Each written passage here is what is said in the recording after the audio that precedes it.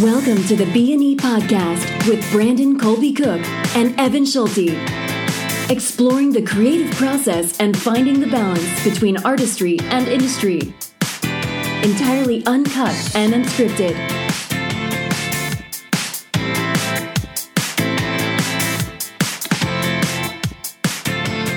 All right. Not So Serious Sunday has returned for another installment. And guess what, folks? We have no idea what we're going to talk about. That's right. But if we did, then it wouldn't be Not So Serious Sunday. Yeah, it would be too serious. Yeah, it'd be Wednesday. Yeah. We probably will talk about art. We will probably talk about how to be, in your integrity with it. Some roundabout way we'll get there. Yeah. But don't know how that's going to happen yet. For now, think of it as a roller coaster, where you're just kind of strapping in and we're about to pull you up this big hill. Indeed. And it could be terrible. It could be wonderful. Mm-hmm. Could be somewhere in between. Yeah. Kind of makes it exciting, because you don't know what to expect. Yeah. But yeah. I like that. Mm-hmm. There's something about all of that I really dig, because you never know what might come out of just throwing something out there. Like not having necessarily any kind of a pre-planned out thing of how something is exactly going to go, and just say, I don't know, we don't know any of what's going to happen, and our commitment to whatever it is that happens will see us through to the end. Yeah. Somehow. We're committed to one thing, is to have a conversation and see what happens. I mean, I don't know. Let's, for me, I just maybe, and I know we talked about this before, but we talked a bit about how it originated. Like, maybe people are wondering that. I don't know. A lot of this, it started so organic. Like, we were working on a script together, and we didn't always do this, but we would kind of sit down before our writers' meeting, and I remember we just started asking, like, what's going on this week? How's things going?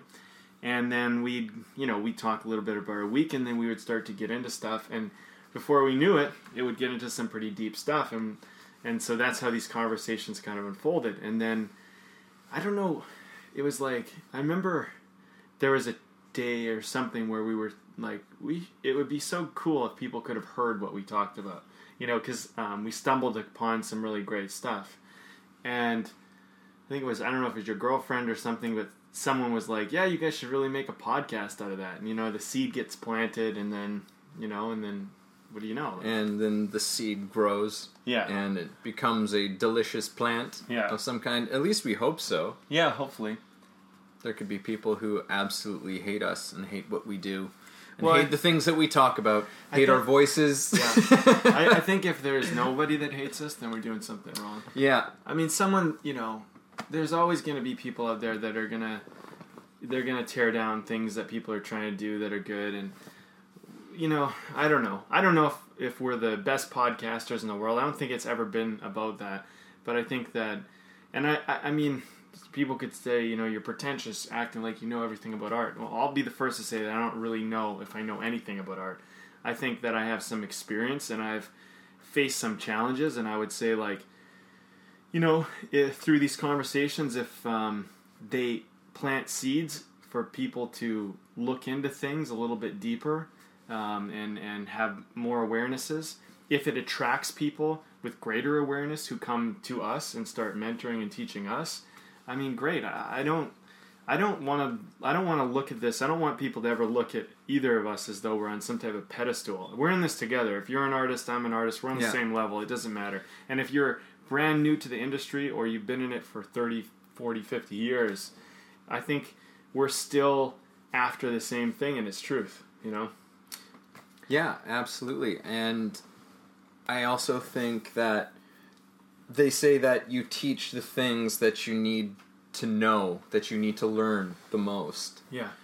And to a large degree, I mean, that I do get that out of this. Whether that's it. I mean, it's not entirely for people out there. I'm getting a lot out of these conversations. Mm-hmm.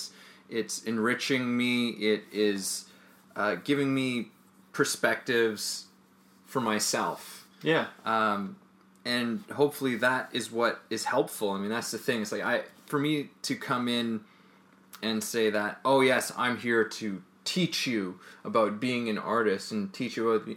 I mean, that's, for one, being an artist is still something that's a very strange title. Mm-hmm. It's one of those things where like, hell, how do you really call yourself an artist exactly? What does that even mean? Yeah. To be an artist. And for me, this conversation, what we do is just an exploration of that. Yeah, it's an exploration. And I think also when I said earlier, like, it's about truth. Truth is not like some one all-encompassing thing I think that someone has the answer to.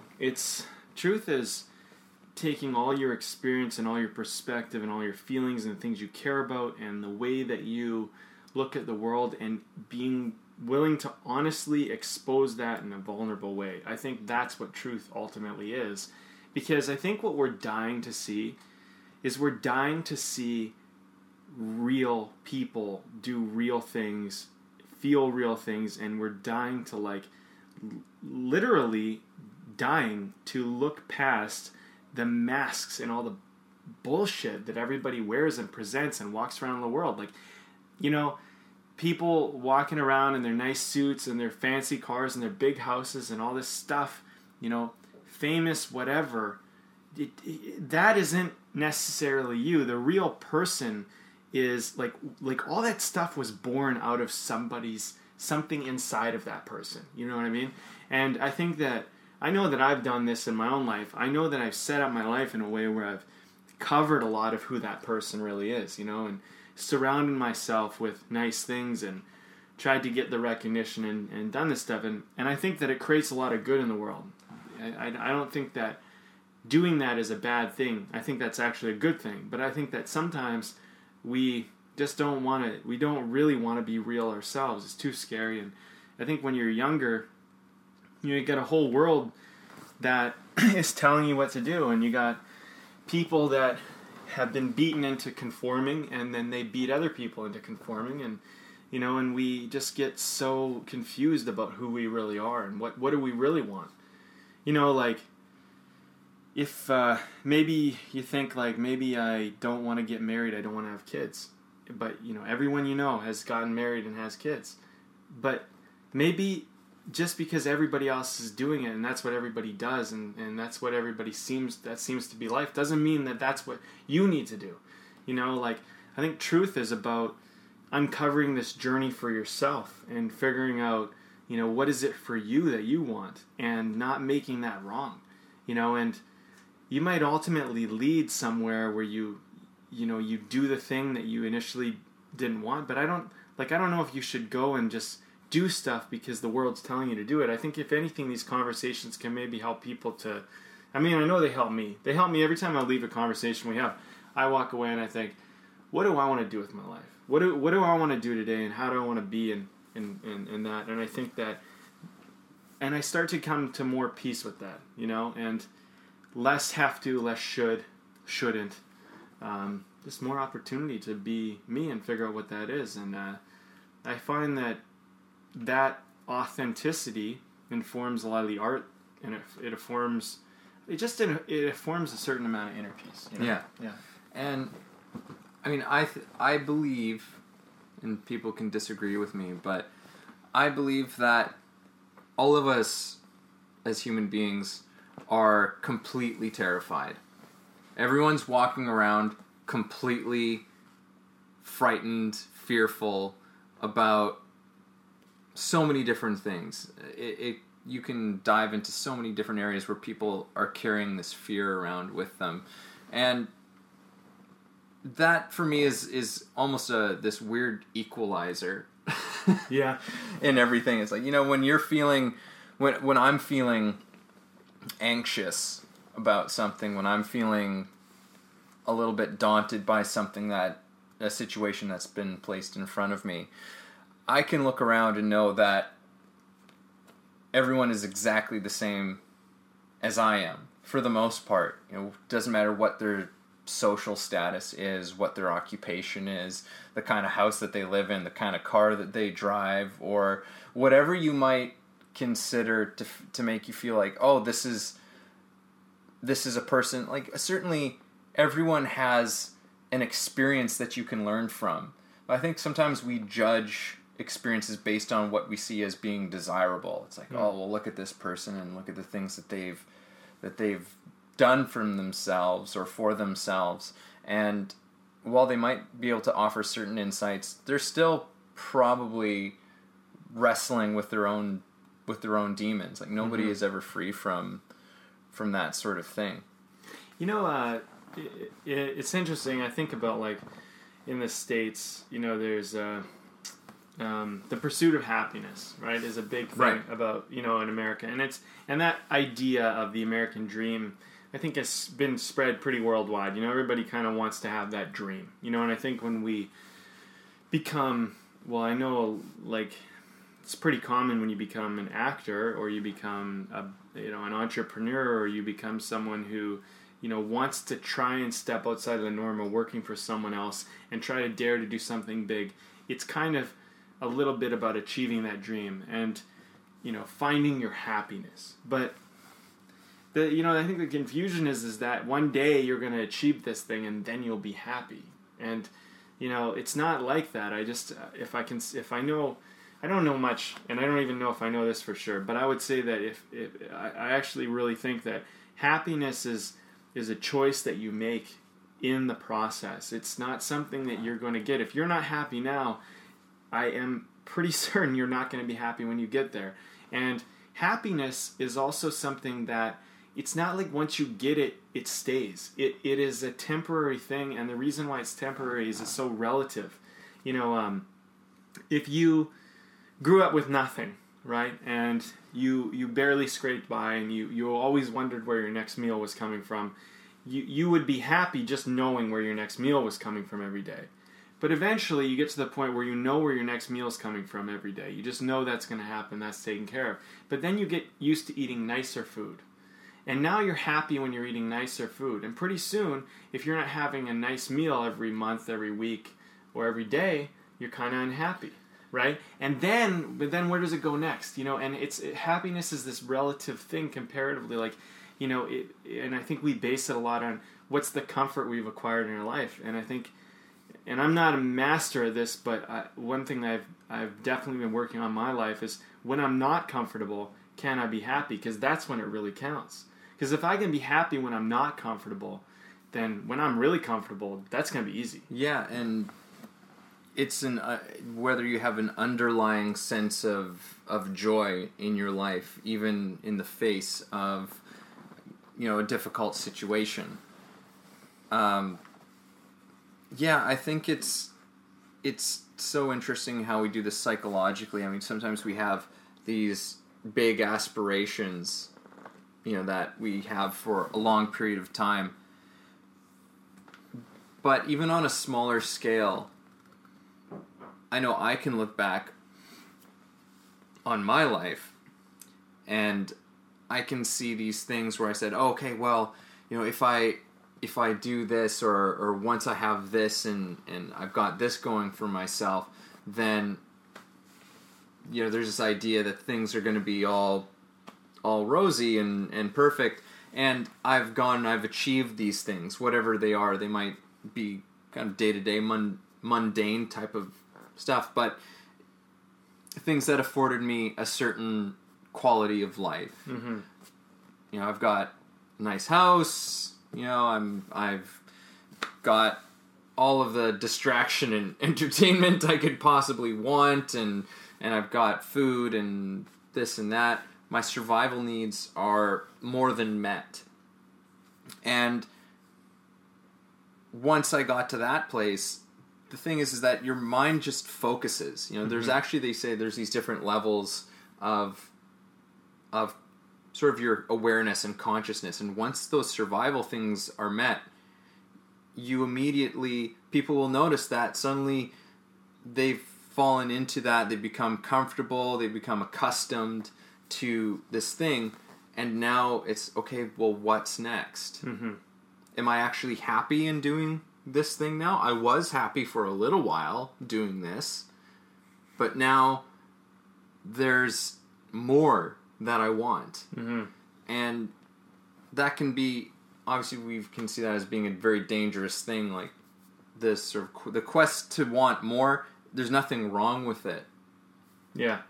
Well, you know, we're endless consumers, I think. We will consume until we, you know, and we think there's a point where we will have consumed enough, but we will continue to consume because basically, like, if, you know, it's like, you know, say you're having trouble dating. You have real trouble meeting somebody, right? Once you meet somebody and you don't want anybody else, and that's kind of like taken care of, then you're just going to want something else. What are you going to want next? And what's the new difficult thing? And then once you achieve that and accomplish that and you got that covered, you're going to want something else. And we just need to consume. So once you have an abundance of something, you don't, you know, you just look for the next thing to consume in many ways. So part of, I think, what we need to do is we need to take our appetite, and I don't mean that just with food, but I mean that obviously just with trying to achieve these things, get these things, acquire these things so we can be happy. We need to start looking at that as like, it's the actual hunt often of getting that stuff that you enjoy. And it doesn't matter what you hunt, just that you hunt, period. And when people stop the hunt, you know, when they stop moving, they sit on the couch, they watch TV all day, they don't do anything with their life, it temporarily will feel really good. But in time, you know, it will catch up with you. And eventually, you know, your body will atrophy, your mind will atrophy, you know, you won't feel as healthy. You know, and then pretty soon you'll need to want to consume that. It will run out. Like, also, and I know this from my own personal life, when you make a really great success, it feels really great for a while. And then pretty soon that feeling goes away. Like, I can think of, for example, the best goal I ever scored in soccer. I can think back to that. Wow, that was really great. And for the period of that game, for the period of that day, maybe even for the period of that week, I felt amazing because of that. But, you know, I have struggles today. I'm not thinking about that goal that I scored when I'm struggling today. You know, it just goes away. It's like if it really stayed, it would be there with me every day, forever, all the time. But we do these things, we achieve these things, and then eventually we just kind of drop them. We just kind of forget about them. And then we'll bring them up as a memory of every now and then. And we'll be like, oh yeah, I remember when I did this, and it feels really good for a moment. And then, you know what? In the next 5 minutes, I'm going to forget that I even talked about that. Maybe not so much now that I mentioned it, but it'll eventually happen. And then, you know, it won't be there with me anymore. Well, we have this eternal present that we have to deal with, right? And that shifts and changes and it moves. And I think that there's a really great sort of lesson here about being a creative, because I believe that human beings are born creative, where it's in us. It's actually our destiny to create. That's all we do. Every new product, like the things that we consume, well, those were all created by people. Yeah. You know, everything in your house is an act of creation. Mm-hmm. Somebody made this, like looking around where we are right now. You know, I can see all these movies and, you know, these posters, and all of this was a creation. You're making my place sound like kind of like a dorm room out of college. There's books and there's some nice furniture. Well, what are you, there's books, there's furniture. What? It's a house, man. It's a house. Everybody's got a house. I'm kidding. And some similar pieces of furniture, and I'm sure. But it's everything is created. Everything that we do is well, and that's the thing, is that when you become somebody who becomes dependent, and you just become a consumer instead of a creator. You know, it's great to be a consumer. I don't think there's anything wrong with being a consumer. There's such a negative connotation around, like, oh, consumerism and blah, blah. I get it, because there's a backlash to it, because it's probably gone too far. It's just taken too far. That's it. Yeah, that's the whole problem. In the Western world, we're very consumer based. Yeah. And again, there's nothing wrong with consuming. We need to consume things in order for us to all have jobs and occupations and reasons for doing what we're doing. If there's nobody there to consume, then nobody can actually create anything either.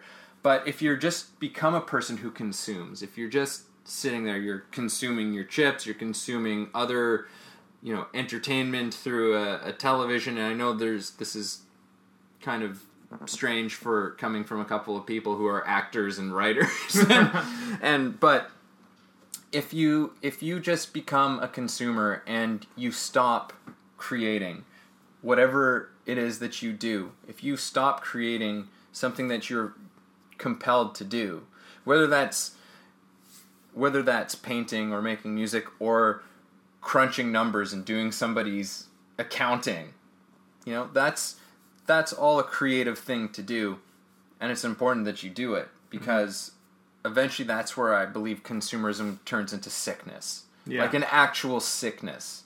We don't oftentimes look at it that way, but it is. Yeah. It is a sickness, because you just perpetuate yourself. You keep going for comfort and for new distractions. It's like, oh, okay, well, I got this new TV. Oh, I'm great. Oh, well, maybe a new sound system now. Oh, okay, great. And, oh, you know what? Maybe I'll get, and then it just becomes this endless list of what's the next thing to consume and never being happy. And it's insatiable. Like, it's completely insatiable because of the nature of where it comes from. Yeah, well, I know, and also with more money, you just whet that appetite all the more. I mean, it's there's more to consume. There's bigger things to consume. It's when people have more money, they don't necessarily buy more stuff. They just buy more expensive stuff. Yeah. And the Toyota becomes a Mercedes. Exactly. The condo becomes the mansion. The mansion. Yeah. And and then also there, I think also like materialism and consumerism in the sense of materialism can be taken so much further too, because you can become addicted to the number that's in your bank account. Like if you start making money and you start learning how to invest and you start doing that, you can become addicted to, like, I need to get more, I need to get more, I need to get more. And what is the need to build this number up necessarily? Like, not to say like, yes, build wealth and like look to your future, but I think I was having a conversation with someone at a party the other day, and she was talking about her and her fiance. They run a business, international business, and we were talking a little bit about how a business gets off the ground and what it takes, and the blood and sweat and tears and hard work that you put in at first, which often ends up paying off really big later. And then I think sometimes people, they look at successful business people and they say, well, you got it so easy. You run your business and you knew how to do this. It's like, well, no. First of all, there's two things I want to say here. First of all, there's a lot of hard work. There's a lot of sacrifices. There was a lot of things that person gave up to make that thing work so their life could be the way it is now. Secondly, she pointed out, she said, aside from all of that stuff, all the money, all this other thing, all that matters are the people. The people you work with, the people you're around, the people you love, because like you won't remember like so much of this stuff. Like if there's nothing around you, if you end up alone, I think there's a real challenge with that, because that money and that success and all that stuff isn't really gonna. You can't. It's like hard to. I like being alone every now and then, but to have, like, for example, this conversation. You share your world, I share my world. And you have a whole different life than I have, and I have a whole different life than you have. And if anyone else is on the other line of this, they get to experience a couple of our worlds. And I think the only misfortune is if they don't share anything back with us, we never get to experience their world. But, and everyone else who, if they say, wrote a comment or whatever, everyone else misses out on their world. And we all have our own little world. And it's all this really beautiful, unique thing. And I think art is about how do we want to bring and share all that stuff together. If you're just alone and wealthy and you have all these things, you're kind of cutting out the art. You're cutting out the truth. You're cutting out the connection in your life. And I think art is kind of connection, because you look at these great artists or great architects, something that I'm really big history buff about. And you think, wow, like this person left something behind where I got to kind of experience their world, you know? That's, I think, what art is. It's kind of timeless. It's a communication you leave beyond your life, you know? So... Yeah, it's a voice. Mm-hmm. It's a voice that comes out from a life that was or is being lived by somebody. That's been colored by everybody's individual experiences. Exactly, and you were talking about the consuming thing. If we only consume, we never leave a voice behind. We never share anything or put anything back out into the world, you know. And I think I think the consuming is one of those things where it is kind of an addiction, and it feels good in the immediate. And I think if you feel like if you keep consuming more, and you keep consuming more, and you keep consuming more, that eventually, once you get this thing, then you'll have enough. But it's just another. And I think if you recognize yourself in that, what you need to do is you need to stop, and you need to say, what do I want to create? Because what you create will give you more fulfillment for a longer period of time. I think what you consume will only give you that temporary, immediate reward. You know, for example, when I was younger, you just mentioned a bunch of DVDs. I remember when I was a lot younger, there was a period in my life, and I think I shared this before, but I was feeling pretty down. I was feeling pretty depressed, and there was a lot of things that were very challenging in my life. So I'd go and I'd buy DVDs. And I like movies, and I would justify it because I'm like, I'm a filmmaker and a writer, and I need to watch all these DVDs. I need to learn movies. But every time I bought DVDs, I would feel better. And then, of course, that feel better would go away, and then I'd go and buy DVDs. You know, it got to the point where instead of just buying one DVD or two DVDs or three DVDs, I'd load up a whole cart, you know. And I gotta say, too, I was down at this period in my life, but I actually had quite a bit of money. And I would just spend my money on these DVDs, and I needed to almost buy more and more to feel better. And, I think that that was a period in my life where I look back and go, wow, what a waste. Like, what a waste of money in a way, you know? I'm glad I watched a lot of movies. I'm glad about all that stuff. But when I just simply stood out and created something and made something, I felt that was something that was so much longer lasting. You know, in fact, when I look back at the time in my life, I look back at the things I created with still a sense of joy. Whereas the things I consumed, I almost look at that and I go, I didn't really need that. I didn't really need that stuff. You know, there's some DVDs. I bought Waterworld one day. You know, like just because you run out of stuff to buy. You're like, well, I don't have Waterworld, and that was a big movie. I liked it when I was a kid, I think, you know. And it's like, again, it's not like there's anything wrong with having a DVD collection, you know, but it would be a mistake to think that that's going to give you long-lasting fulfillment. Mm-hmm. Because you have to create. You have to create in some form or another. And I know I've said this before, but you know, everybody is a creative. It's always funny to me when people say that they're not a creative. Mm-hmm. I say, well, that's impossible. Yeah. Like, that is it's completely impossible for you not to be a creative person. Everything that you do in your life, the interactions you have with other people, is creative. Mm-hmm. Whatever your job is, your occupation is, there's creativity in that. Mm-hmm. You know, it doesn't necessarily, we associate it so much with the arts. Mm-hmm. And the arts are a certain element of creativity. It is I think it's more of a direct interaction with creativity.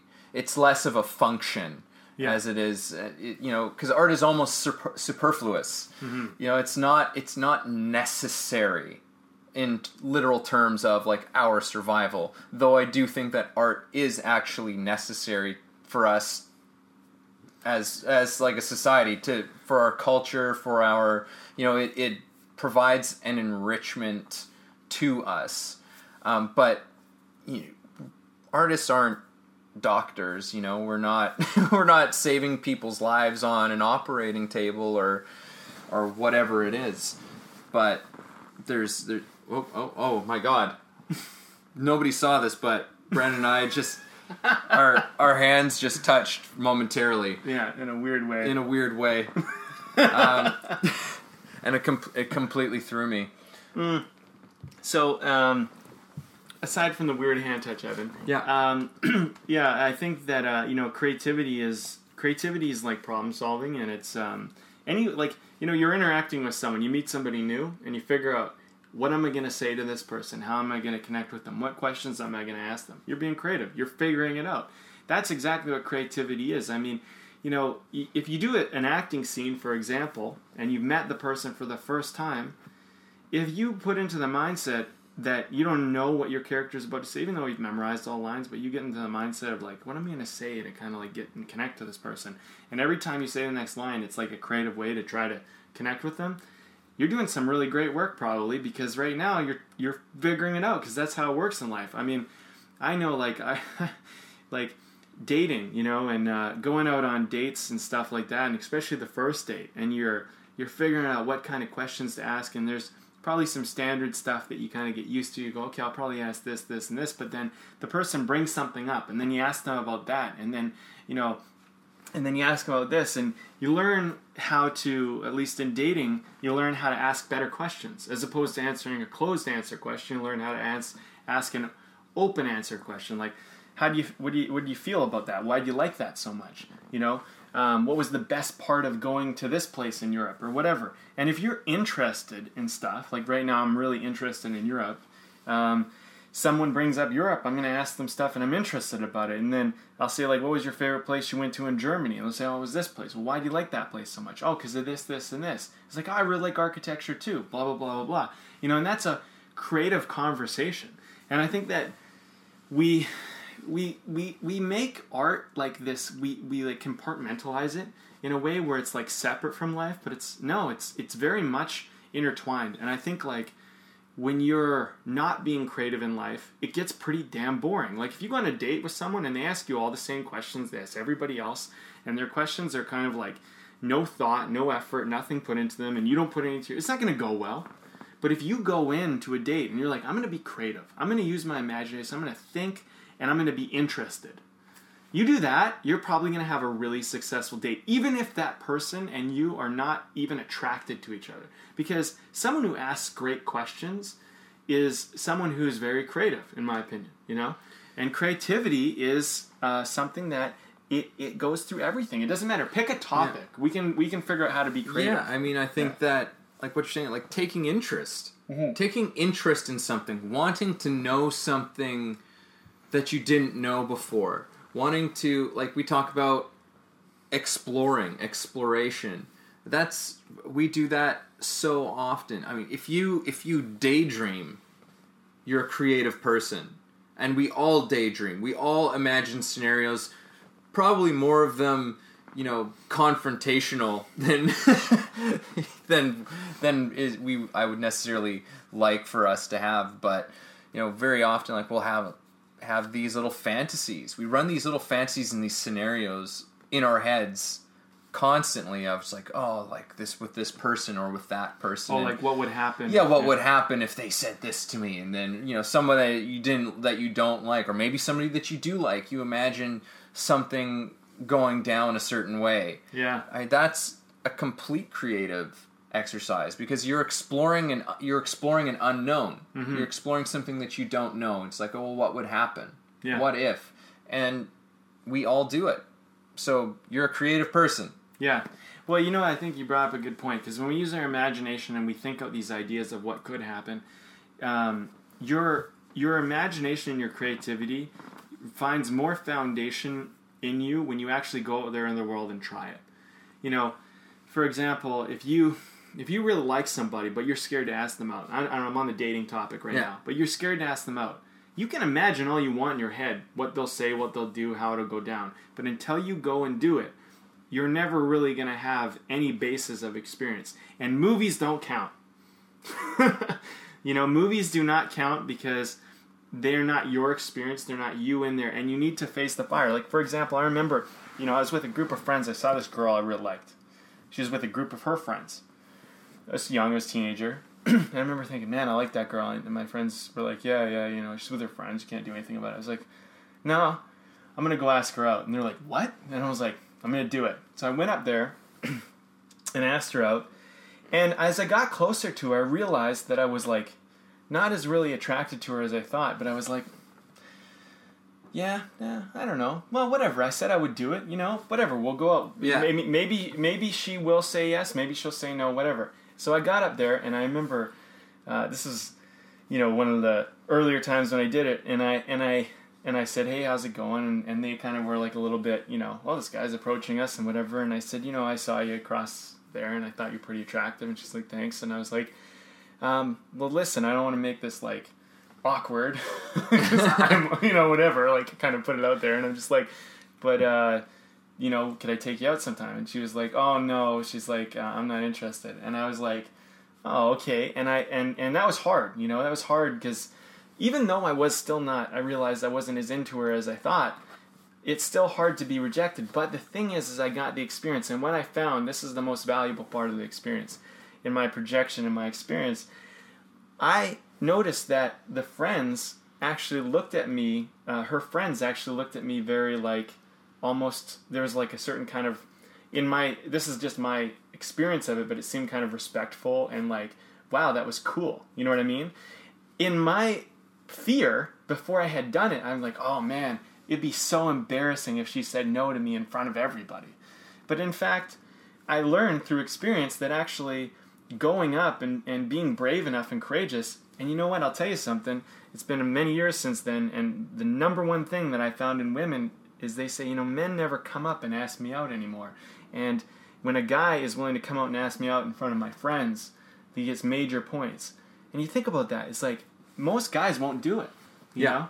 So we have this whole thing we build up in our heads, and I think that people who have never done it and won't do it is because you've never put yourself out there. And you know what? So what if they laugh at you? So what? Like, you're going to walk away and you're going to get some experiences, and you're probably going to get experiences you never even knew you were going to get. Yeah, and there's so many really wonderful, simple lessons within, this one experience that you had. Sure. They said no, which was the worst outcome. Yeah. Pretty much, like the worst outcome. Everyone is okay. And also, I would like to point out the fact that being embarrassing, why is that even embarrassing? At all. Yeah. Why should we even be embarrassed by something like that? There's really pretty much nothing actually personal about it. There are so many reasons why somebody might say no. They could be in a relationship as it is, or they could have their own fears just of like a stranger. Mm-hmm. Maybe they are attracted to you, but they're just like, oh, I don't know this person, I'm gonna just say no. Or like there's but we take it as being this thing where it's like, oh, this is an attack against me. This means that I'm not good enough. This means that I'm not attractive enough. This means all of and again, it doesn't mean any of that. Mm-hmm. It literally does not mean any of those things, other than that you are making it mean those things. Yeah. Well, we could do this podcast and we can make this public and we can show people, and worst case scenario, nobody likes it. In fact, worst case scenario, people dislike it so much that they start saying like, this is terrible, who do you guys think you are, blah, blah, blah, whatever. I honestly don't think it's going to be that bad, but whatever. Worst case scenario. The thing is that all art and all creativity, eventually, you got to ship it. Eventually, you got to put it out there. And I think that if you don't put things out there in the world, if you don't try, you never get experience, and you're not even, like, anything you want in life that really means anything, it takes risk. You got to be able to put yourself out there and see, and you know what? If nobody liked this is what I would do. If nobody liked this podcast, right? We get to this point, it's released, nobody likes it, and we're just getting terrible feedback all the time. Everybody's like, who do you think you are? Blah, blah, blah.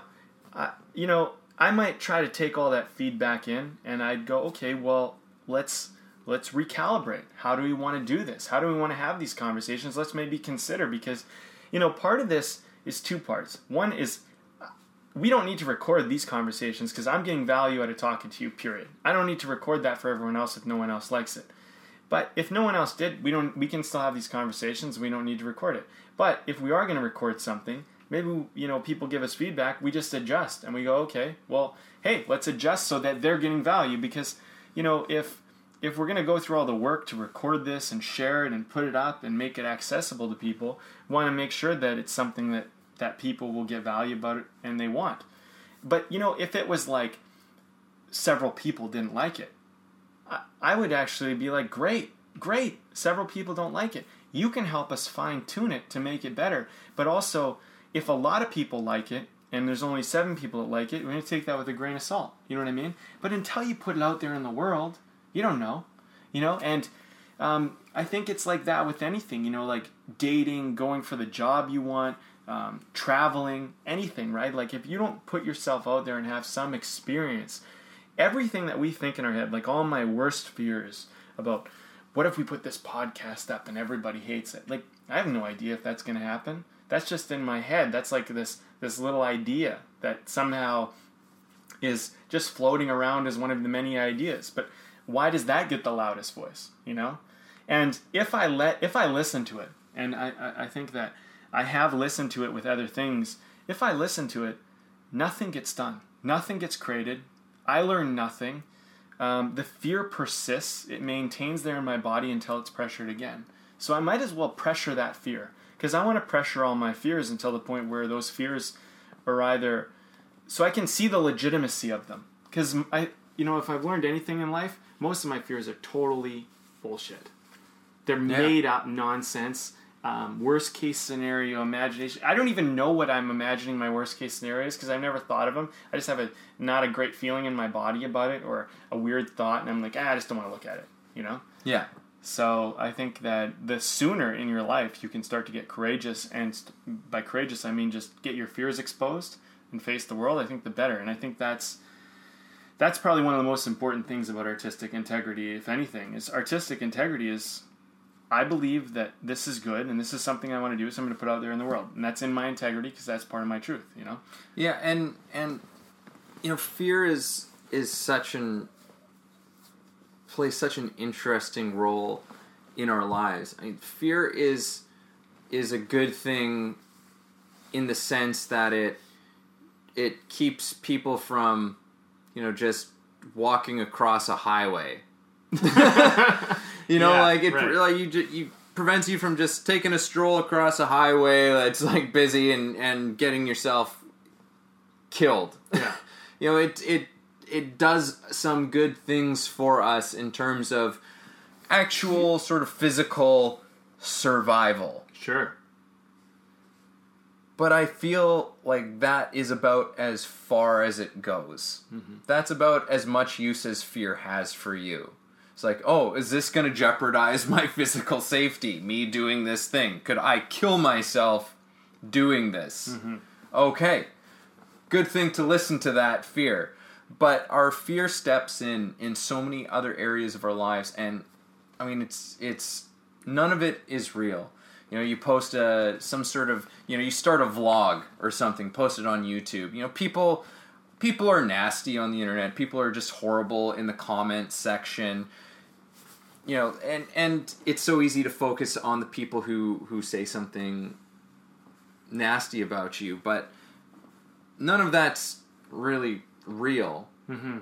You know what I mean? Like, in terms of your fear, well, you don't really fear the comments or what people might say. You don't really fear any of these outcomes, which actually don't have any risk of harming you as, in your existence in life at all. Mm-hmm. They really can't threaten you. But we make it something to be afraid of. Mm-hmm. Do you follow me? I do. I think what you're talking about is, and I don't know if there's a term for it somewhere in the world, but I would call it a fear based out of, not survival, but a fear based out of pride. And pride being that I have, and I think this is a great topic for us to branch onto here, is that the sphere of this self-image that I've created. We talked a lot about the ego, and it's this ego. We have this ego, we have this idea of how we want to appear in the world, and I think we're deathly scared that ego will die. Because you know what? If you appear confident, cool, you have your stuff together, everything works out for you, you're the guy or you're the girl, and then you go and do something in the world that risks that, there's something to be scared about now, because you've presented and you've created this image of yourself to the world that you don't mess up, you don't make mistakes, and that everything's perfect for you. For whatever reason, that gave you some sense of safety, or you feel you're liked because of it. So now the trade-off is, for me to keep this image, I don't do anything that risks that image being exposed or broken. Your life sucks now, because although you think everybody looks at you with this, you're the cool guy or you're the cool girl, you don't do anything to live life anymore. It's actually better. I learned this in high school, because there's a period where I was really cool, there's a period where I was not cool. And I found that being cool, that sucked. Being cool really sucked.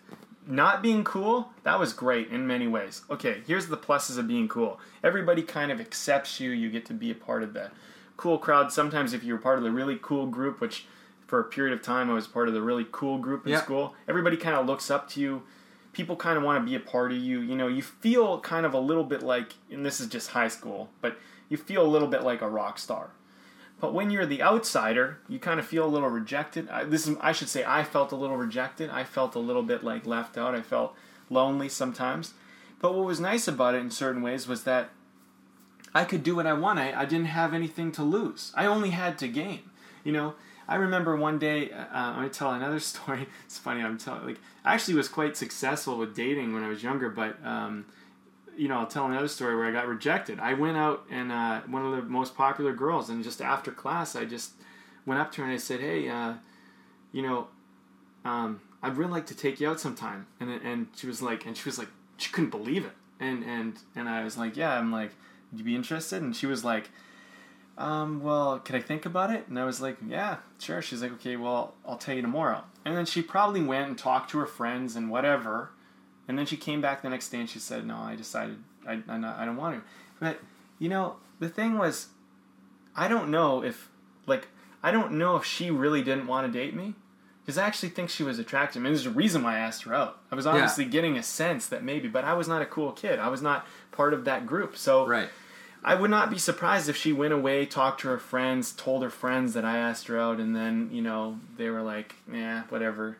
Then maybe there was some attraction. It's interesting because I remember, and I'm talking a lot about dating, but I just find this to be an interesting topic because my perceptions in life have changed so much. But I remember one of the most popular girls in school, beautiful, beautiful girl. I remember thinking, like, she's way out of my league. And then I was in college and I ran into her, and she, she was really into me in college. And I remember I was away from that. It had been some years from that. And I remember thinking, like, wow, like, there's a period in my life where my self-image and her perceived self-image didn't seem to fit. And now, whatever's altered, now my image and her image seem to be okay together. You know what I mean? And so I think that we try to hang on to these images because sometimes they get us stuff in the world. I mean, they do. Like, it's not like if you become if you become a pariah, like if your image looks bad on other people, you're probably going to lose opportunity. I mean, if you go around and you're shameless and you embarrass people when you're around them and you're loud and you're obnoxious and you just do what you want to do because you're like, "I'm fearless, I don't care." Well, you're going to lose things in life because people don't want to be around. That's just, you're a jerk, you know what I mean, in a sense. But if you come and be yourself truthfully, but you have a backbone of, say, a foundation of, like, I'm going to be kind, I'm going to be considerate, I'm going to have certain things where it's not just about me as a backbone, but not a self-image, but just as I want to uphold that in the world because, how do you want people to be around you? Do you want someone obnoxious who's mean to you, who just says whatever they want around you? That's not necessarily conforming. That's like being considerate. I think the difference between being considerate of other people and conforming are two very different things. Yeah. But people need to kind of cut the difference, right? Well, there's a great quote that said a wise person can entertain an idea without accepting it for themselves. That's a good one. Yeah, it is a good one. That's like an old one. That's like Aristotle or Plato or something like that. But no, I mean I can relate. Like in high school, like when I started high school, I was with the popular group, right? And I was a bit of, I was kind of on the low end of the totem pole, but I was with the popular crew, and it was miserable. Like I was completely miserable with this group of people, and I'm sure I could dissect that in so many ways as to why it was. I mean, there was an element of bullying from some people who were in it. That was definitely part of it, but there was also a sense of connection with everybody there that I didn't have, even though they were popular. And I hung on to it because it's like, but this is the popular group, right? and it was literally one day that I decided I'm not hanging out with them anymore. I'd met a couple of other people who I could just be myself with, and I really liked them and whatever. So I thought, you know what? This is it. I completely just walked away from these people who I'd been hanging out with for the last, year, over a year probably, and found this new group of friends. And we weren't a popular group. We weren't but we were just friends. We liked each other, and we just participated in the things that we wanted to. Like we went and we did square dancing for contests, and we did the plays and stuff like that together. We did what we wanted to. And the funny thing was that we started out as like nobody even really looked at us, and then by senior year I'd become a popular kid somehow. And I wasn't rolling with the popular kids, but I became a popular kid, and the rest of us did too. And it was such a bizarre experience, because then suddenly there was all this drama that started to build around becoming popular. And none of us had really intended for that to happen, but it came out of us just doing the things that we wanted to do. Like, not as being like jerks about it or anything. It was just like, we just being authentic. Yeah, we're just being authentic to who we are, and and it created this whole thing. Yeah, I get that. I mean, I've had that experience myself, not necessarily in high school, but in college. I mean, that happened to me. It is interesting, just being very truthful to yourself. I mean, people see that. And there's something really undeniable about somebody who's being authentic. It's like, I think there's, ways in which people try to break down how people who are authentic are, but it doesn't work that way. Authenticity is like something where you're being so true to yourself, but you don't really care about what anyone else thinks, because you care about what you're doing, and you care about it, you're interested in it, you're doing it without apology. So long as I think you're not doing anything destructive or harming other people, for the most part, I think that people really look at that and they go, wow, that's how I want to be. Because I think we all really want to be authentic. I think we're just scared to be. And I think what can happen, though, is that sometimes our authenticity attracts popularity. We get popularity, and then people put an image on us, or we start to develop some type of image based on the way people see us, because they don't see everything, they only see what's presented. Yeah.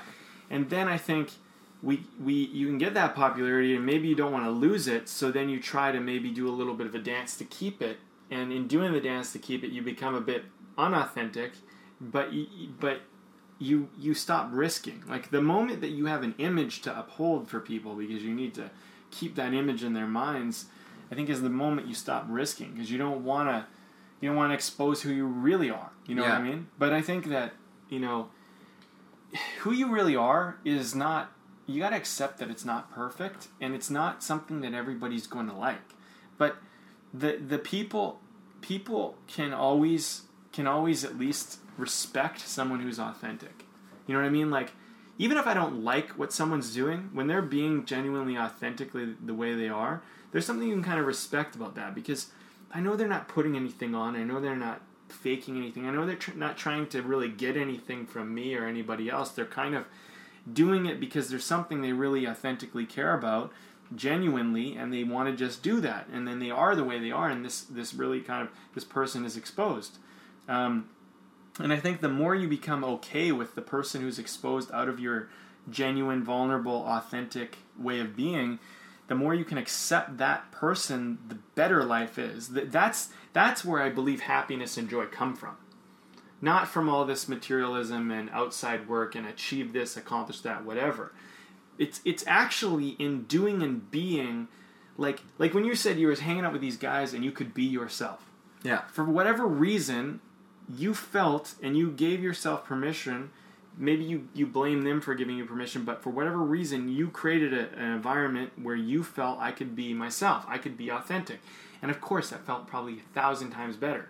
Because whatever you were doing when you were part of the cool group, and I noticed myself, is you had a lot of things to keep up with. Because if I don't know what your cool group was like, but I remember mine, like, they would make fun of you for anything. Oh, yeah. You know what I mean? Yeah, absolutely. And if you made a mistake in front of them, like, oh, God forbid, like, you did that, right? It was just not, so they were, and it's funny because, I remember my dad telling me this when I was younger. He said, just be careful to hang out with the cool kids, because they're going to be the ones after school who are going to be working at, like, some Joe job or some bar and not going anywhere in life.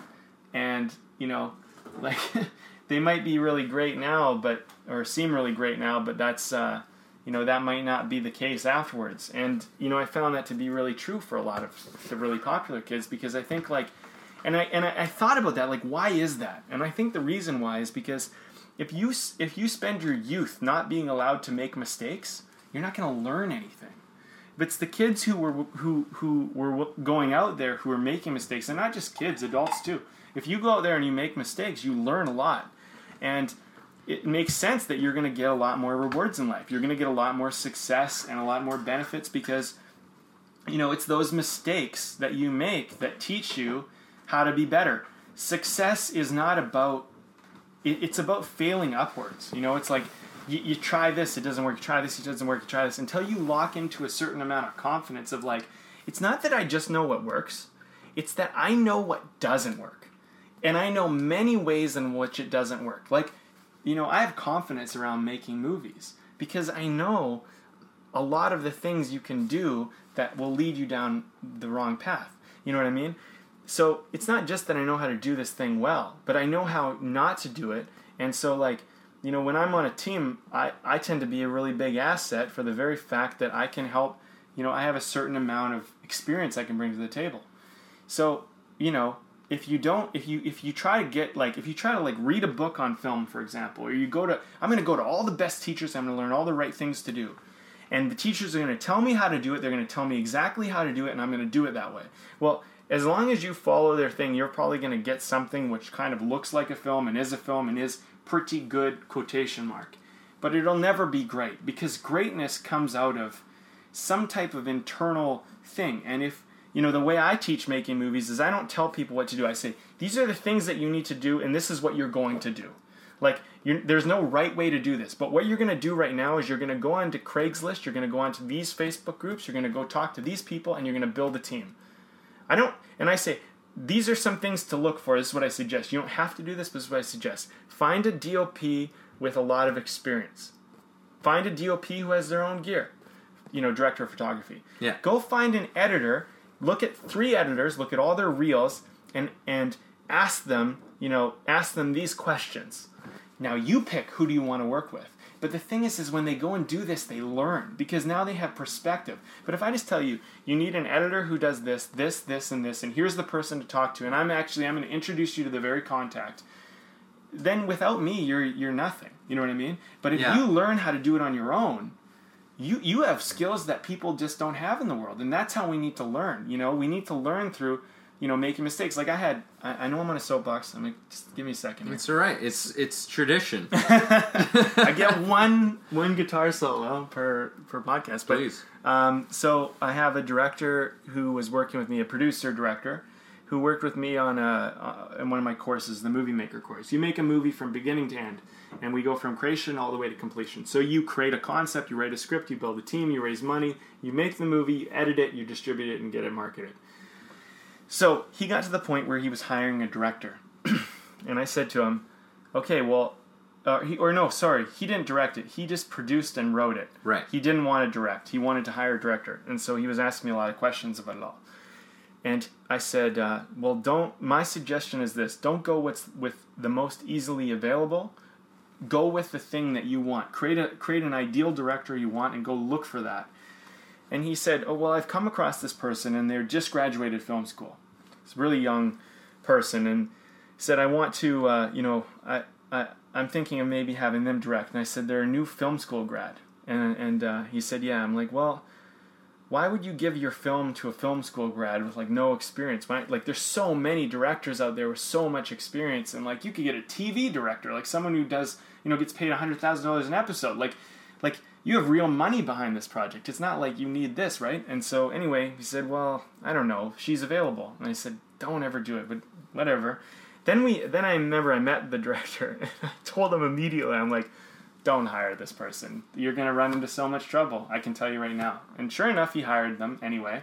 Didn't listen to me, because part of the course is that I can only, my thing is I'll give you guidance, but at the end of the day, it's your decision. You get to make your own decisions. It's your project. You're the owner of it, And sure enough, the director was all sorts of problems on set. Didn't have the experience, thought they knew everything.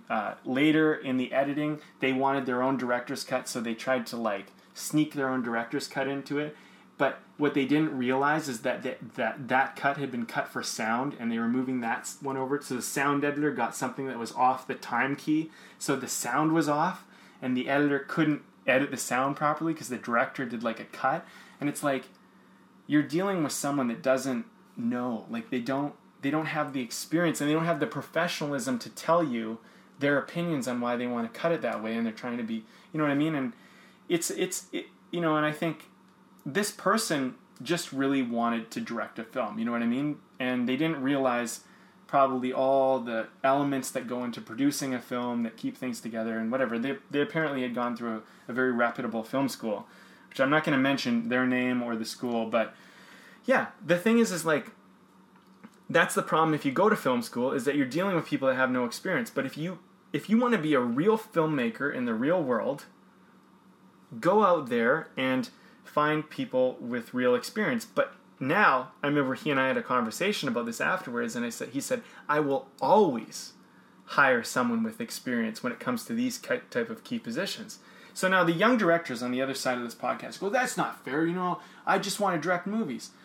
Earn the right to direct a movie. Go out there and direct your own movies so that you can earn the right to be on someone else's movie, because here's the thing.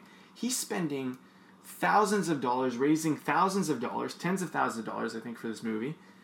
And this person has no comprehension of what it takes to get that film made. Yeah, well, it's not fair, right? It's because it's a different experience. I mean, when you come in, when you're in film school, the things that you do, the projects that you have, they're requirements, and all of these things are provided for you. There's a difference in what's at stake in a lot of ways.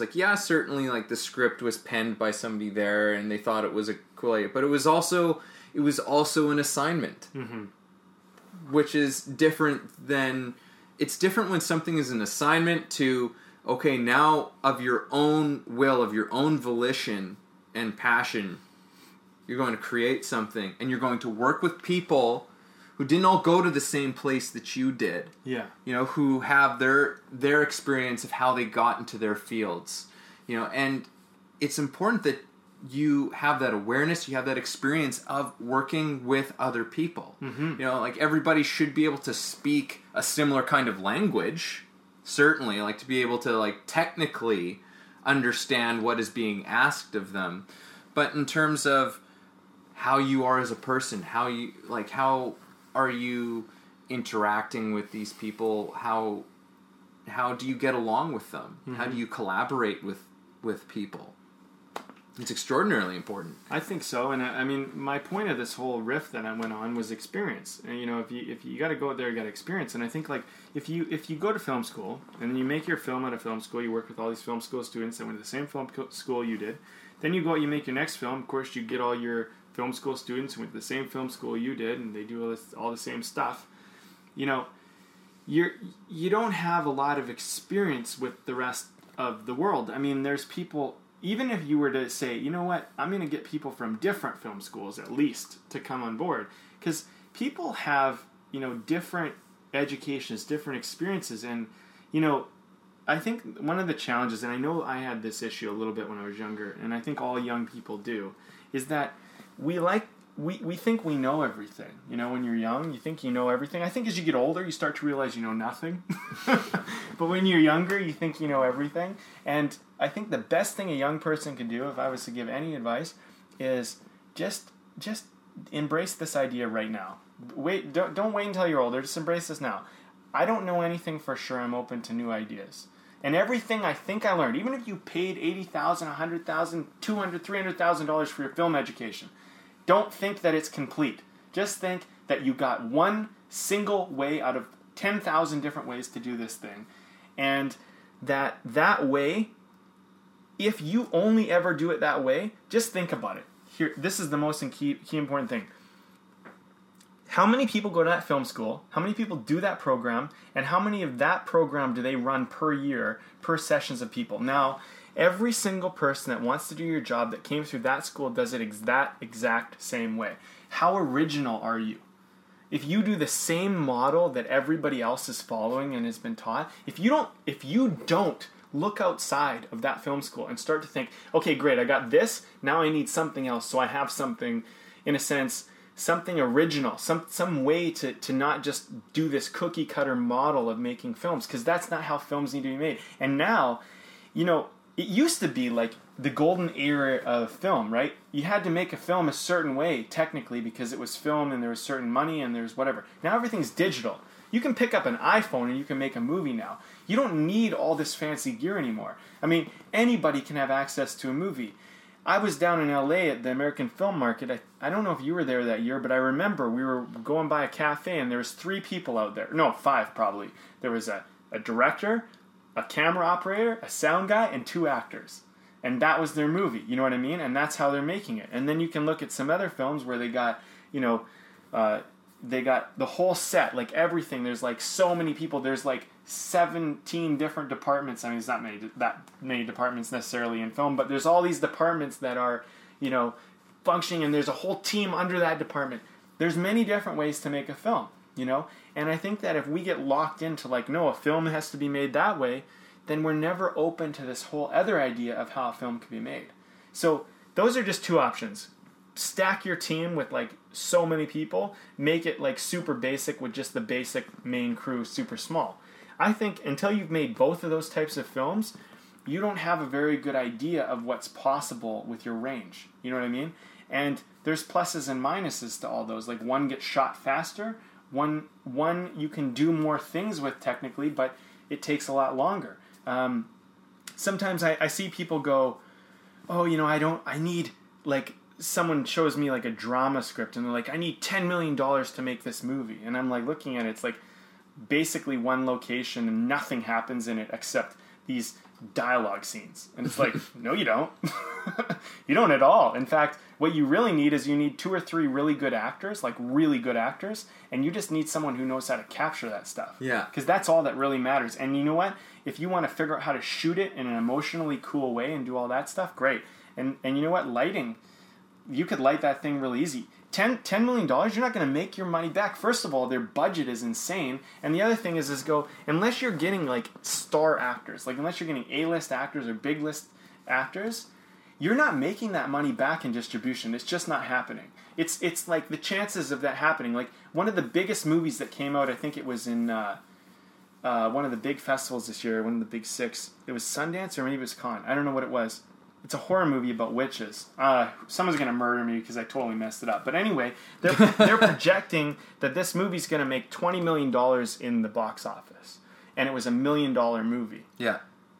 this is, first of all, it's not just a drama, but it's kind of a horror thriller movie. So it has some visual elements, I'm assuming. It was made independently. It was made for basically nothing. And it's going to make $20 million back. That's what they figure. So here's the thing, though. That's a very huge rarity. Most of these films barely make their money back. So, but even if it does make the $20 million, so it costs $1 million to make it, takes $20 million. Let's just go back a second and break this all down. Okay, so you made it. Now, presumably you didn't have $1 million in your pocket, so you got financing. So 50% of the budget just went to that. So now, out of that $10 million, or that, say, $20 million, now you only have $10 million. But then it got distributed, and that's 50% as well. So now you only have 25%. So that means you only got $5 million back out of the $1 million. Then there's all the deferral payments that you have to pay and whatever else. So by the end of the day, even though this film looks super successful, you as the filmmaker, you didn't actually make nearly as much money as you think. And you got to remember, that's a rarity. So that's probably 10 or 20 times what a film normally makes. So if they made, at the end of the day, say they made $300,000, in reality, most films, if you did the same thing, they're going to probably make $2 million back in the box office. You made about $30,000.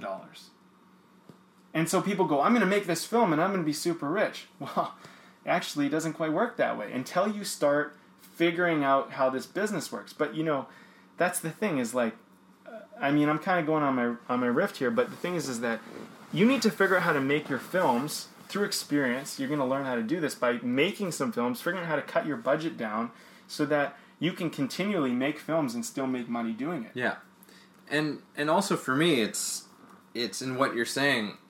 The thought that's going through my head is like, so you like create things that you're passionate about, because I mean, like there's like all the money stuff gets divided so many different ways. Things have to be taken care of. You know, like everybody wants their cut, and it's, you know, if you want to survive and thrive and play the long game in this, which is what I hope everybody is looking to do, because if you think that you're gonna do like a smash and grab job, you know, in the arts, I mean, chances are that's not gonna happen. It so rarely happens for people. So be in it for the long game, and do it in a way that's creatively fulfilling for you. Yeah, figure out how to do it because you love it. I mean, you know, the other thing too is like if you're making it for the big paycheck, if you do things right, if you know how to like kind of play the game and play the process, you know, you eventually could be quite successful. I think that all filmmakers and actors and writers should eventually become producers. And anybody who looks down on producing, I think you're not seriously thinking about the long game of your art. Brad Pitt, Meryl Streep, you name them. Just give me anyone. Sorkin, whoever, they're all becoming producers in some way. They're the reason why things are getting made, and you better believe that they want to get a cut on the back end of the producing, because that's where the money really is. And if you're, you know, like, if you are just a gun for hire or whatever, and you're doing it for a paycheck, I mean, you know, I think that, I don't know, I think that creativity is more about the process. I think that's maybe what we're getting at. I don't know.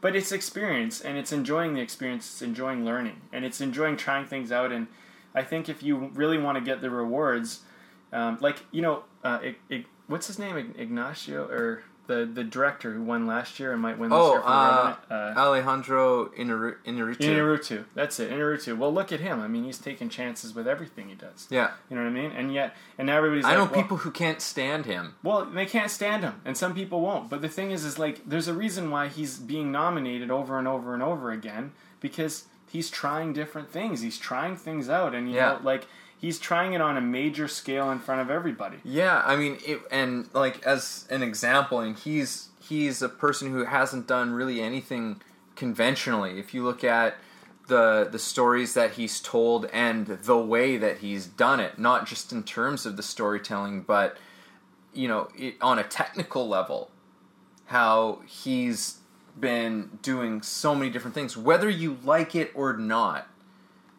He's doing something different. He's creating a different experience for the audience. Yeah. and that comes from him. Mm-hmm. That comes from something that he feels compelled to do. I mean, we've obviously talked about him a little bit before. Yeah. I'm a big fan of him, but I do know people who don't care for his work at all. Well, And what is art if someone doesn't like it? Well, yeah. I mean, yeah, it's like not everybody's going to like any piece of art. It's impossible, so... Yeah, especially risky art. Especially art that goes against the conventions that we're used to that are normal. The other thing I was at a party last night, so there's a few conversations I had, but I was talking with someone and they were asking me a lot about my screenwriting, and they were like, what kind of things do you write and whatever. I was like, well, I keep getting hired for sci-fi, but my favorite is like crime thriller and blah, blah, blah. And they're like, I really like rom-com, like kind of commercial entertainment stuff. And I know you're probably going to hate me because I say that. And I was like, no, I get it.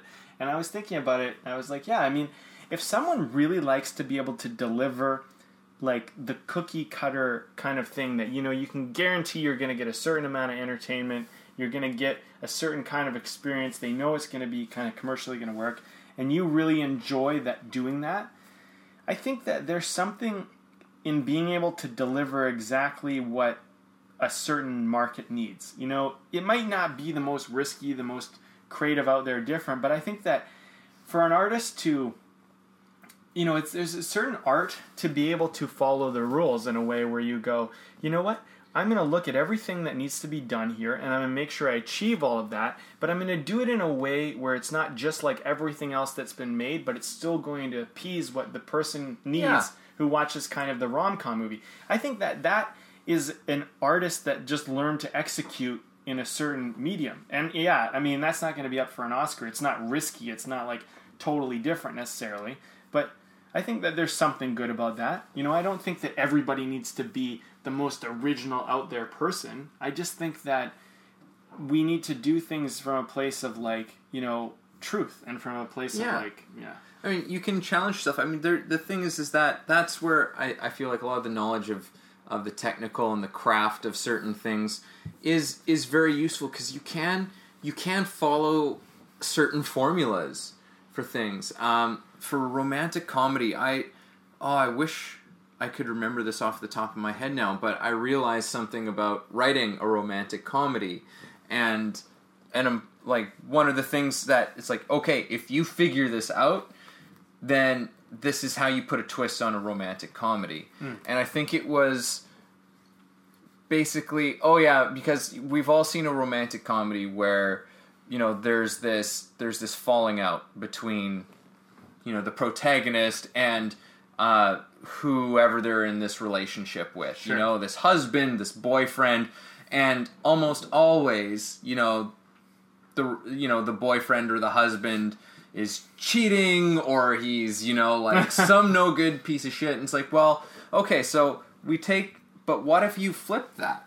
Yeah. What if you flip that? What if the situation was completely different? Sure. The opposite? Maybe it was the opposite. Maybe, but it's a twist on the formula. Mm-hmm. And that can send you off in a whole new territory that keeps something fresh. Like something, I always enjoy seeing a good new sitcom. Like something that's really good. Mm-hmm. Because just one that comes into my head, not everybody will agree with me, and I actually haven't even seen that much of it, but I sat down and I watched an episode of Two Broke Girls. Okay. One time. It was just, it came on TV, and I was probably on my phone doing something else. And next thing you know, I was kind of looking up at it, and I just left it on. And I put the phone down and I watched the whole thing. I said, this is a sitcom. Mm-hmm. You've got like the laugh track, you've got this like the multi-camera, whatever. It's been done so many times before, but there was something that was in it. There was a writing. There was something in the characters, the comedy of it that was like, this is fresh. There's something original about this, and I really appreciate it. And you can see it with lots of other stuff like that. It's like, they're not reinventing the wheel here. Nobody ever said you had to reinvent the wheel to make something great. No. But we've talked about this before, where it's like, you challenge yourself. Where you see something as being like whether it's a genre film or whether it's, and I don't know, there's so many places that you could apply this. I'm sure in music as well, or whatever. It's like, yes, okay, there's this sort of formula that's been established, and it's been done, and it's been proven, and that doesn't mean that you can't take it somewhere where it hasn't gone before. Yeah. And that doesn't have to be a giant, huge thing.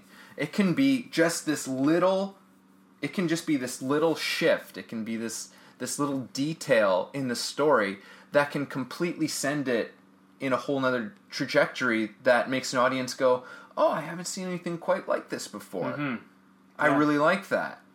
Yeah, no, that's a good point. I mean, I was thinking about one of our earlier podcasts. I don't know if it was the last one or the one before, but we were talking about the path, like take the well-worn path or go off the path. Oh, yeah. But when you have a really well-worn path where things in movies tend to always go this way, like you're like, I've seen this before, this is what's going to happen.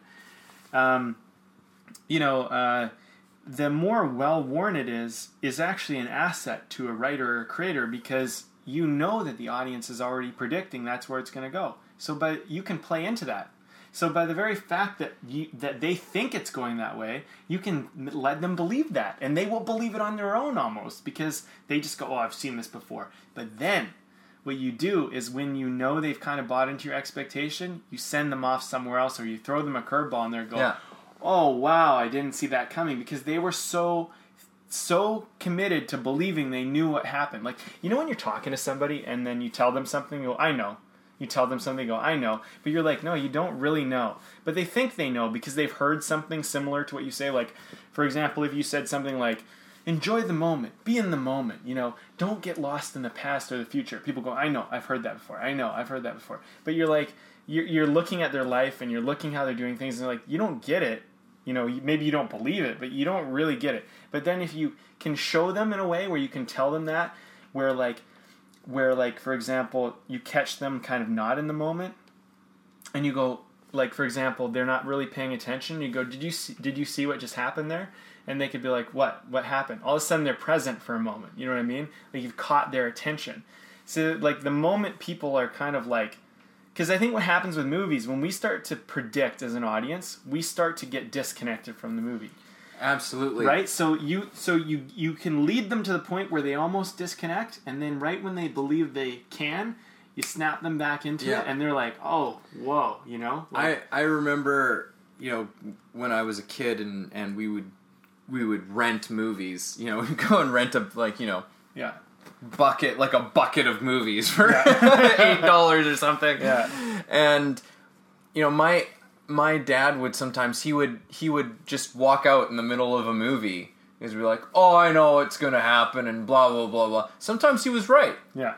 Sometimes he was right. But there were other times where you would say, it's like, oh, actually this is what happened, and he would go, oh, and you missed out. Yeah. Because you assumed that this was going to happen. It's like, well, sometimes that you're being set up to assume that something is going a certain way. Yeah. Like you look at something like a horror movie like Cabin in the Woods. Sure. It looks like it plays into the stereotype. You're watching it. It's all like by the numbers. Yeah. Almost. And then suddenly it just goes in this territory that you didn't even expect. And even when you think you know where it's going, then it kind of takes you further, Yeah. Because you think, oh, okay, now I know where it's going. It's like, no, you still don't know where it's going, Yeah, and I mean, this is, to segue into this, is one of the things that I absolutely love about the Meisner work that I teach, and from having the discovery and the experience myself, but also teaching it to people and seeing people have this discovery for themselves. I mean, one of the big things in Meisner is like, you cannot assume. You cannot assume that you know what's going to happen next. Yeah. Because if you think you know what's going to go next, then you've missed it. Yeah. You've actually completely missed the moment of what's going on. In Meisner, if anybody's familiar with this at all, I'll give a bit of an explanation. I think I might have done this in past ones, but we'll do a refresher. It's good for people to learn Meisner and just understand it in general, I think. Yeah, and it's so there's this repetition that happens. That's kind of what people know about Meisner. It's all about the repetition. Not everybody knows repetition. Can you explain that quickly? Yes, no, I'm going to do that, go but ahead. it's all about this thing called repetition, at least on the surface. Okay. But anyhow, it's basically, you have two people sitting across from each other at initial stages, and it gets a little more complicated as it goes. But the nut of it is that two people are sitting across from each other, and and you basically have an exploration of what's going on from moment to moment with each other, commenting on what you see in the other person. So I'm looking at you now, and it's like you're nodding your head. I'm nodding my head. And he says, I'm nodding my head, right? And if I assume that, because especially in the repetition, it's easy because you think someone's just going to say the same thing again, because it can go back and forth like that for a while. Sure. It's like you're nodding your head.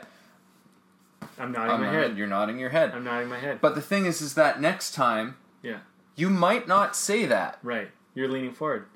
Yes, I'm leaning forward. Now you're laughing at yourself. Now I'm laughing at myself. You're enjoying yourself. I'm enjoying myself. Right, so here we go. So it's and that's what it is. And if you assume that you know what's going to happen, you're going to completely miss what is, and you watch it happen. And also people get into this state, and I'll often point out to people, it's like, oh, did you see what happened there? Like what did you, and I'm just like, what did you, and usually people notice, right, too. People will go, it's like, oh yeah, I did catch that. I did see that. It's like, okay. Yeah. So you're there. So be with that. Mm-hmm. Be with that, and don't get lost in whatever's going on up in your head. Yeah. It's. I really like Meisner. I think it's amazing because it just, and I think being in the moment is it's so much about everything. As I was breaking down story, it was not last year, the year before last. I created this class, Timeless Storytelling, but I was really trying to help people understand story in a really different and profound way. But one of the things that I, realized as I was breaking it down more and more is I realized, we don't really know if the world, we don't really know if any religion is really true. We don't really know for sure if there's a God. We have faith and stuff like that. We don't know if there's heaven or hell, or if we're all just in a giant snow globe. We don't know. We don't know anything. We don't know if everything is happening for a reason or if everything's just total chaos. But we have told stories our whole life, and we continue to tell stories. And, what I learned from Eisenstein, I think I shared this before as an editor, when we see multiple things together, we pair them together and we create meaning out of them and we attach them to each other so they become a story. But I think with story, we get a certain amount of safety and security. And I think if you look at us as a human race, before we lived in places where we had temperature control and food that we could store in a fridge or a freezer for a very long period of time, where we were the top of the food chain, our whole basis of existence was based on fear. And we talked about this earlier in the conversation. So we're just scared beings all the time. So for us to even comprehend that the world could just be chaos, and that maybe nothing means anything, and maybe there is no God or heaven or anything, and we're just some biological mutation that's just when we die it's over, and nothing meant anything and nothing was connected and whatever. That's a scary ass thought, to think that nothing we do really means anything or even matters. But as I looked into that idea, I was like, yeah, even if that's true, it's still better for us to tell story. It's still better for us to put something together and try to make sense out of this nonsense, if it is nonsense, because the thing is that, it, in a sense, one, it helps us survive. It feels a lot better to feel like things mean something, that there's more to this than just chaos. And I'm not saying for those who believe in chaos, then that's it. That's fine. And for those who believe in God and a certain religion, that's fine. It doesn't matter who you are.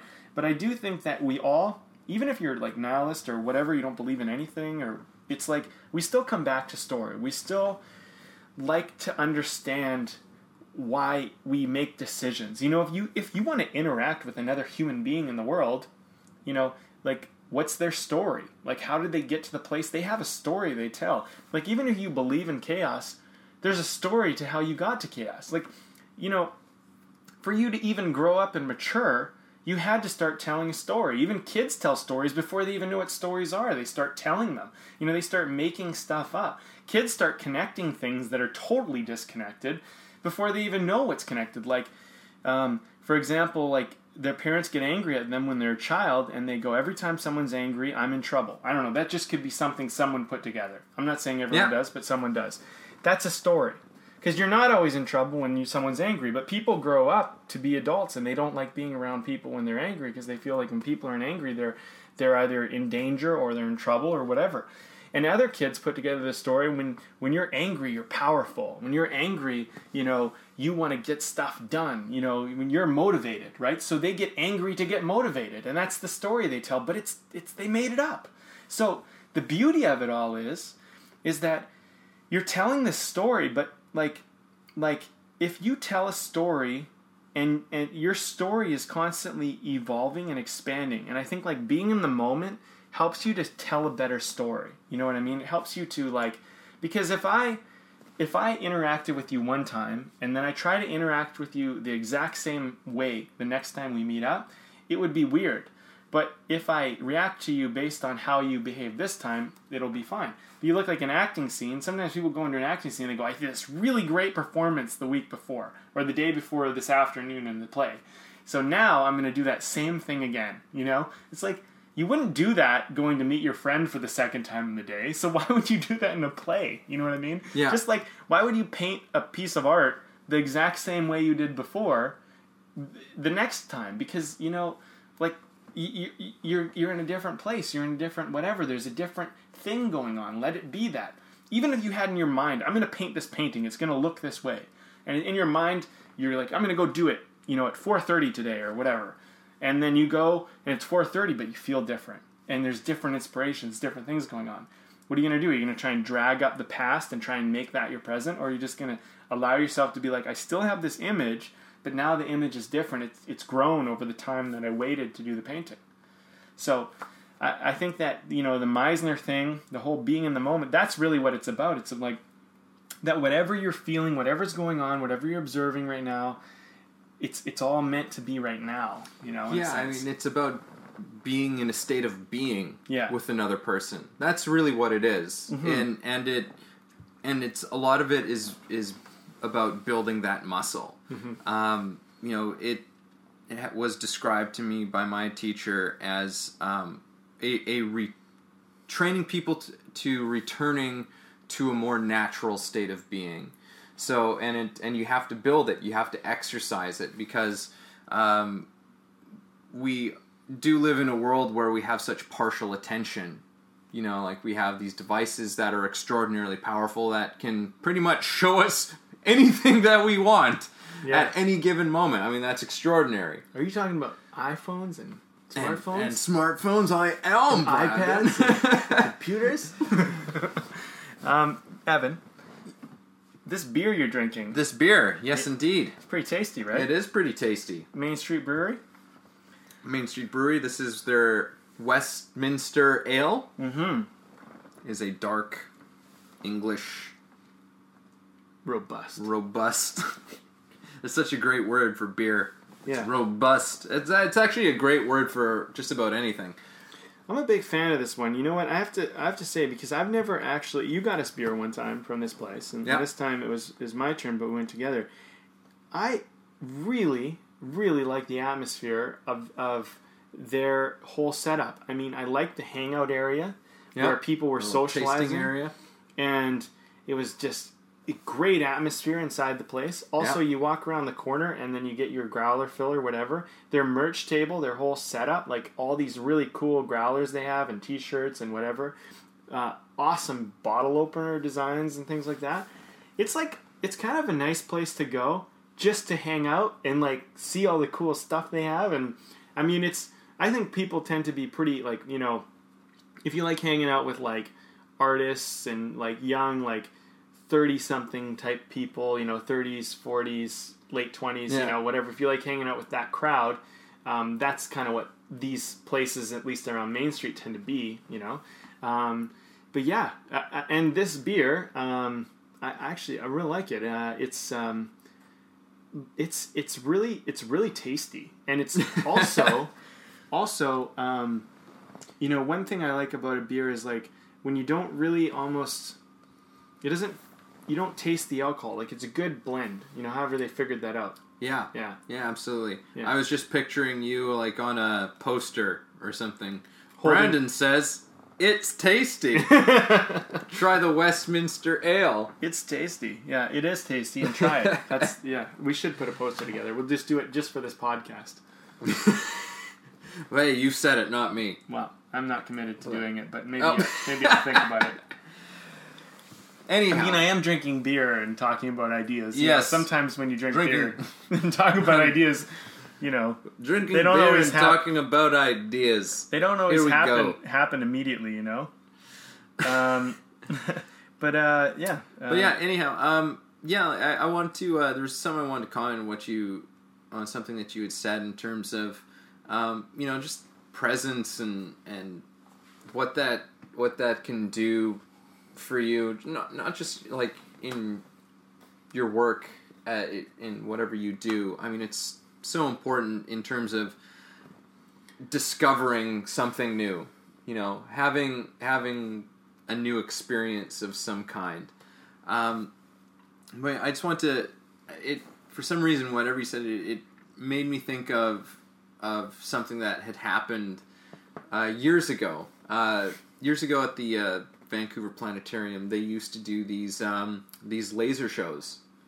They used to do, you know, you go in and you get in the chairs that leaned right back, and this company would come in and they would do laser shows to like Pink Floyd and the Beastie Boys and Led Zeppelin and Radiohead. They did all kinds of different ones, and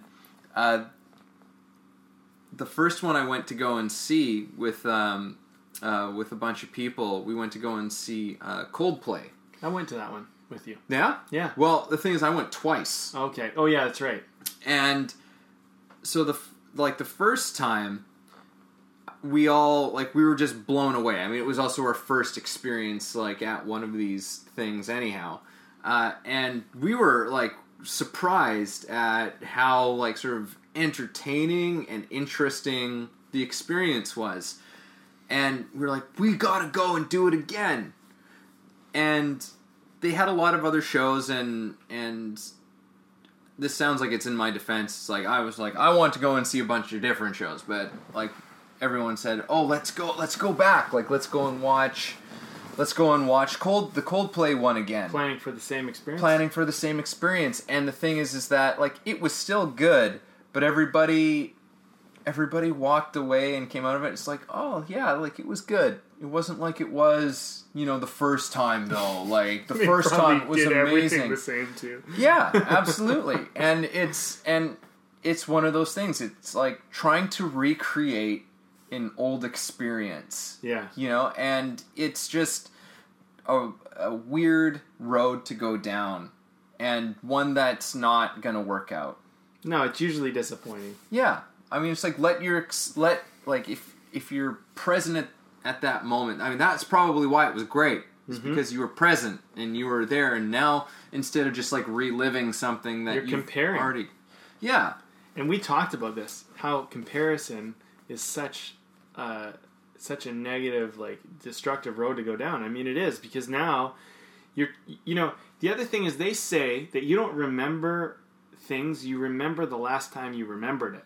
So every memory is really just a carbon copy of the last time you remembered it, and then you only remember the memory of remembering it. You don't actually remember it. Yeah. So you get further and further away from the idea. And I think that we can sometimes like glorify these memories we have because we keep remembering it, but maybe in a better light, and a better light, and a better light, until it becomes this thing that's like so out of reality that our memory, we hope to find reality, do it again, but we aren't remembering the reality, we're remembering the glorified memory. So it's like this thing that's out of reality. Yeah. You know? We've been that makes me think of that Anchorman line. We've been coming to the same party for the last 10 years, and in no way is that depressing. I like that. That's funny. We even laugh like Anchorman. Sometimes, but I'm okay with that. Yeah, sometimes. So anyway, I think that we need to experience. I've been kind of on the relationship dating train, so I'm going to kind of go with that too. Like, if you were in a relationship at one point and then you're in another relationship, if you compare this relationship to your last relationship, you're already setting yourself up for trouble, because first of all, you're in a different place when you had that relationship, and you're not. I think there's this danger we have as human beings, is that once we learn something, we like to, or we get some information on something, we like to believe that we learned it right. So, and I think anybody can relate to this. If you really think about it, the first time you ever learned something, if your parents taught you something, you believed that that was the right way. And so then you go into the world, and then you get counter information to that. And sometimes you realize that maybe the way you learned it contradicts with the new information you're getting, but we like to really hang on to the first time we learned it. This is one of my big problems with film school. People go to film school, they learn it in film school, and then they try to go out to the real world, but they believe that what they learned in film school was right, because they went to film school and they paid $80,000 to go to film school. So it must be right, because I paid all this money, and I'm not an idiot, and I didn't pay all that money for nothing. But then the world teaches you different. You need to remember that everything you think you know might not be the best way, and you might not know it at all. And in fact, if you try and compare new information to what you previously learned, you can look at what you previously learned and go, okay, well, that was one way to do it, but now I'm finding out that there's another way to do it. It's not that one is better than the other, or one's more truthful, or one's right and one's wrong. It's simply that there's another way than what you thought you could do. Yeah. And it means that you have more options. It doesn't mean that one, and I think, we do this with ourselves. You hear those people I used to be great at sports when I was younger. Okay, well, physically, yeah, your body was probably better. Great. But, who even cares about any of that stuff? What are you great at right now? You know what I mean? In a sense, it's good that we lose our physical ability as we get older, because if we only grew, if we only got better physically, every day, in a sense, that could be a problem, because then some of us could just devote our life to an endless physical pursuit, to the point where, where it's kind of almost good that an athlete can hit a point, because I think when you focus, body and mind, you want to build both. I don't think you want to build just one or the other. I think people who build their mind only or build their body only are missing out on the wholeness of being a human being. But I think, as an athlete, if your body has deteriorated or you drop sports at a certain point, you built your physical body to a point. That's a great achievement. Now it's time to build your mind. Don't look back and be like, these were my glory days. Now is an opportunity to have your glory days with your mind. I think thinking in many ways is not something because we have all these sports in our culture. We have football and hockey and basketball and you name it, whatever. And it's all these physical things, and people get a lot of rewards for physical things. And then, scientists, unless they're like Einstein or someone, people don't know the best scientists in the world. They know the best athletes, but they don't know the best scientists. They don't know the people who are finding out that there's gravitational pulls in the friggin' universe. They don't know their name, yet they know who, Michael Jordan is and Sidney Crosby and all these other people are. And in fact, they don't just know them, they know the whole team. They know their whole name. You know what I mean? It's we put a strange value on physical sports, which really in the scheme of the universe and our understanding of human beings does very little. But we put almost no weight on the fact that the people who are discovering things that are altering our universe. Well, or altering our understanding. I'm going to agree and disagree with you in some senses. I feel like there are people who are achieving amazing things in terms of advancing our knowledge about our existence and our universe, who are just not given the recognition or reward that and this is my opinion, of course, but that they deserve. Does that mean that, athletes shouldn't be, in some of the positions that they are. No, I don't think so, because I feel like everybody plays a valuable role. Yeah. Right? It's if our athletes and our teams and stuff, like they're giving something to us. They are enriching our lives in a certain way. But yeah, there is a certain degree to which perhaps like the importance of it is like, oh well, this is like the epitome of everything. It's like, well, there's these incredible epitomes going on in other fields that are just not being recognized. It's funny because the thing with the gravitational wave discovery that happened recently, when they finally actually were able to see it and hear it, record it, and collect information from it, and this is like the discovery of a century. Mm-hmm. This is a breakthrough of a century, and so many people don't know about it. So many people don't know that this happened. Yeah, and it's like, they're like, what the hell are these guys talking about? Yeah, and I mean, and to a degree, it's because it's hard. It's a little bit harder to get context around it. It's a little harder to see. It's like, okay, well, what does that mean? Yeah, right. Like with something like sports, it's a little bit, it's a little bit right there on the surface. There's some immediate gratification to it. It's just like I'm seeing like the cause and effect immediately play out. That's a great point. Yeah, and also I want to say this is that I love sports, and I think that sports play an important part in our world. I just my point was not that athletes should not be recognized. Just that I think that we don't always and it's a product of ourselves, because like we don't always value the people who are maybe having intellectual achievements in the world as much as we do athletic achievements. And I think that that's a product of the same way we look at ourselves. I don't think we always acknowledge the fact that, there's intellectual achievements we've made. I was hanging out at my goddaughter's birthday today, right? And there's all these kids. They're like, it ranges from like 1 year old all the way to like probably 4 years old. You know what I mean? And they're running around, they're doing their thing, and and I was observing them for a little bit, and I was thinking, man, like, I just had this realization. It's like, in the next, like, how different a 1 year old is from, or 1.5 year old is from like a 4 year old, and like how much growth has occurred. And I was thinking about that from kids, and like how much growth has been made, from there to like 10, and there to 20, and there to 30, and so on. And so I think sometimes when we don't achieve world material success, recognition, money, all this stuff, we forget about all this growth we made. We just assume that everyone else did it, but not everybody else did it. Not everybody else can do what everybody else can do. Some of us have gone out and built physical abilities. Some of us have gone out and built mental abilities. Some of us, learned how to do, equations in math. Some of us learned how to, make paintings. Some of us learned how to walk a tightrope. Some of us learned how to do all this other stuff. And I think, like, cook, whatever, it doesn't matter. But I think that it's kind of like what I was talking about earlier, like, happiness is temporary. Like, at first when you learned how to cook or you learned how to do something, it felt really good. But then eventually you're just like, I just know how to cook.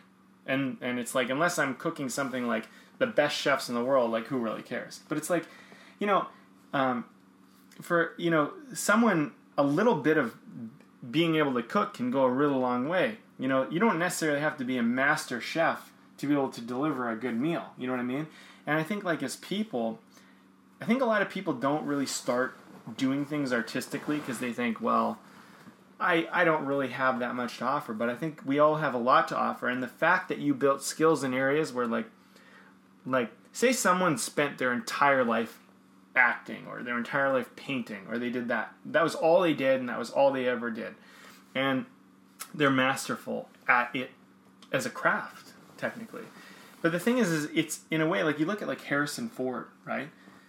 I think he's a really great actor. I mean, you might not say he's like, oh, he's the top, but the thing is, I think part of the reason why he's such a great actor is because he brings a whole world of experience to his acting that isn't just like, I'm an actor. You know, have you ever met like an actor who's like, I'm an actor? It's like you're almost like a caricature. You know, like sometimes like they're like it almost is like they're such an actor that it's like fake. It's like even though their craft and their technique is probably really good and well worked, it's like there's this disconnect from life. I almost would rather someone who is a mechanic and like for whatever until they were 30 and then picked up acting and said, I'm going to commit myself to this, because they would have had life experience, you know, to bring to it that's like has some substance and some reality, as opposed to someone who's just like, I just want to be the best actor I can be, the best craft. That's what I'm all about. Yeah, and I mean, and on the flip side, you know, I've met and known actors who are who almost go the opposite direction. Yeah. You know, they have a complete sort of, they're completely averse to almost being an actor. Like, that's what they do, but like they're just so, like, they create a very distinct separation between themselves. It's like, yeah, that's what I do. Mm-hmm. And now I'm not going to talk about it. Yeah. And it's like, well, you know, there's nothing wrong with either of those things as long as it's authentically, you know, who you are. You know, if you're really like, that's like, you live and breathe being an actor, and like that's what brings you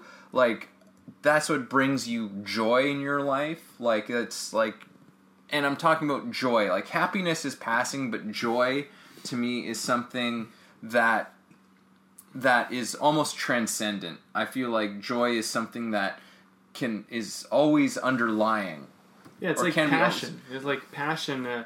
Well, you know, from what I understand about joy, which is different than happiness. Happiness is a feeling you have, but joy is closely connected with pain. If you don't have an actual connection to pain, you have a very difficult experience feeling joy. Because joy is like without like there's that saying, the brighter the light, the darker the shadow. If you aren't able to experience the same amount of pain as you are joy, you're not able to experience the joy. But the people who seem the most joyful to me are willing to risk experiencing the most pain. For example, if you're in a relationship, a love relationship, if you haven't put your entire heart on the line and risk the fact that this person could leave you, dump you, go with someone else, do whatever, and you haven't put your whole heart on the line, to the degree that you have is only the degree that you can feel the joy about it. But if you put it all out there, if you go, you know, I love this person, I trust this person, you know, whatever, and that is courage and bravery and whatever, and there's passion behind it, and you're not like, you know, I see people sometimes talk about relationships where they go, well, I would never trust somebody again, or, you know, until they do this, I won't do this for them, or whatever. And it's like, that is just such a limitation on yourself. You know what I mean? Because I mean, you're making it conditional. You're making it conditional. I mean, joy, like for me, like when I think about my most passionate times in acting, were the times where I said, you know, especially with acting, but even now, you know, is when I said, I don't care what the world says. I'm going to go for this. And, you know, like, and there would be auditions, and then I would get so close and it wouldn't work out or whatever.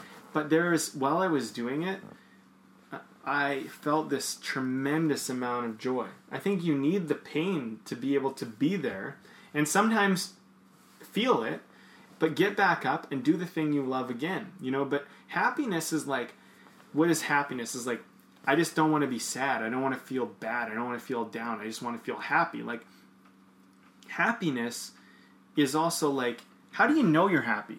Like, how do you know you're happy unless you know what it's like to not feel happy? You know what I mean? Like, you kind of need the other, but I think, like, joy is more connected to that. Like, I think the literal translation for passion is joy pain. I think it's something like that. It's like I could be confused about this, but it's something to do with that. Like, passion has to do with pain. Like, it's you love it so much that it's painful. Like, and I think anybody who loves something and heard me just say that, they understand. Because when someone really wants to do acting, they really want to be a part of it, or they really want to be a painter, or whatever, they really want to do this thing in the world, anything. And the idea of not doing it, the idea of giving that up for the rest of their life is so painful that they just want to do this thing. That is where joy comes from. It comes from this place of like I love, I love this thing, and like kids, like when you have a kid and you just think about anything ever happening to your kid, that I think is a lot of parents can talk about like, oh, it's tough being a parent, but there's a certain joy in it. If you just connect back to it, like if anything happens to that little kid, it would be devastating. And the fact that you have this child creates the risk for you to actually experience joy. I think sometimes people just disconnect to it. They get like so lost in the discomfort of, oh, I obligate myself to do this or whatever. Anyway, I don't know if I'm getting off topic, but I feel like we're talking a little bit about this happiness and joy thing, and I think like joy comes from risk. It comes from the willingness to be able to risk experiencing pain. Yeah.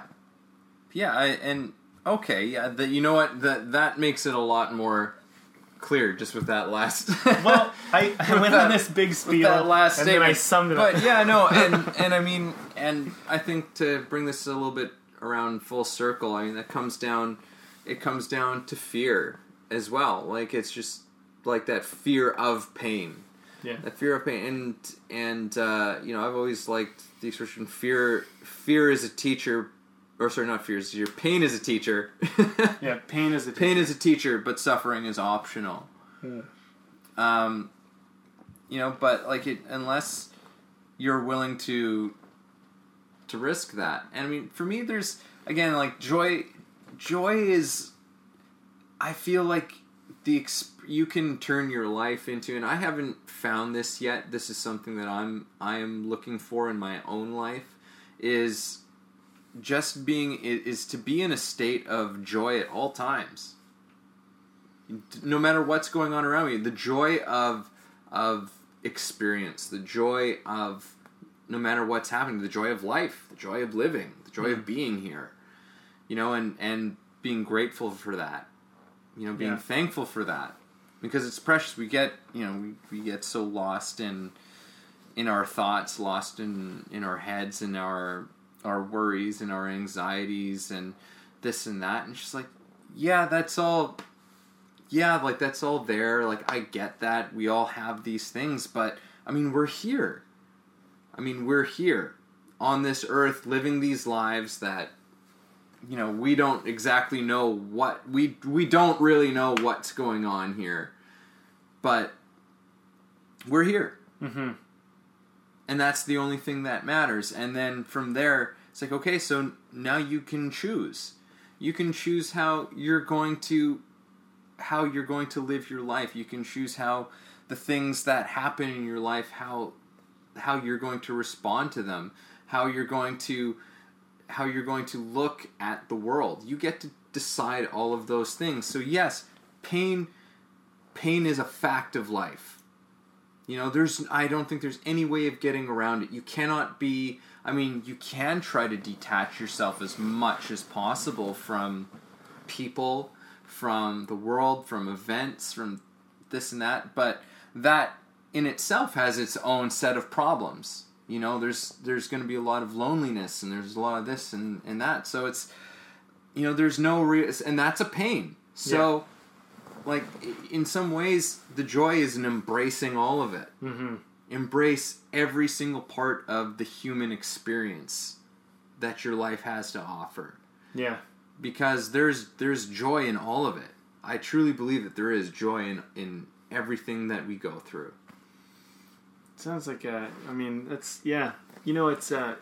a good message. I think, ultimately, like, that's the thing is with art is getting an opportunity to share a perspective or share an idea that we can connect with, which we might not necessarily understand.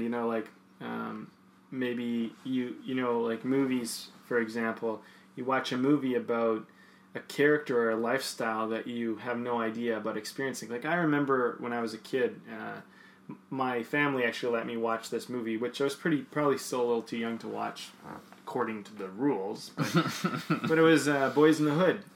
Oh, yeah. And I remember thinking, like, wow, like, there's people in the world that live like this, and I thought that was a really good movie. I mean, I just really really could empathize with the kids, you know, and like their struggles and like the gang and like losing your friend and you know and the you know just the whole that's a lifestyle, you know, that people grow up into. And you know, I think I was a kid, so you know, it gave me a certain experience, but I think it gave everybody an experience, and I think that's why the movie was so well known. But yeah, I mean, there's all sorts of movies like this, you know, where you get an experience of something that you wouldn't otherwise get an experience of.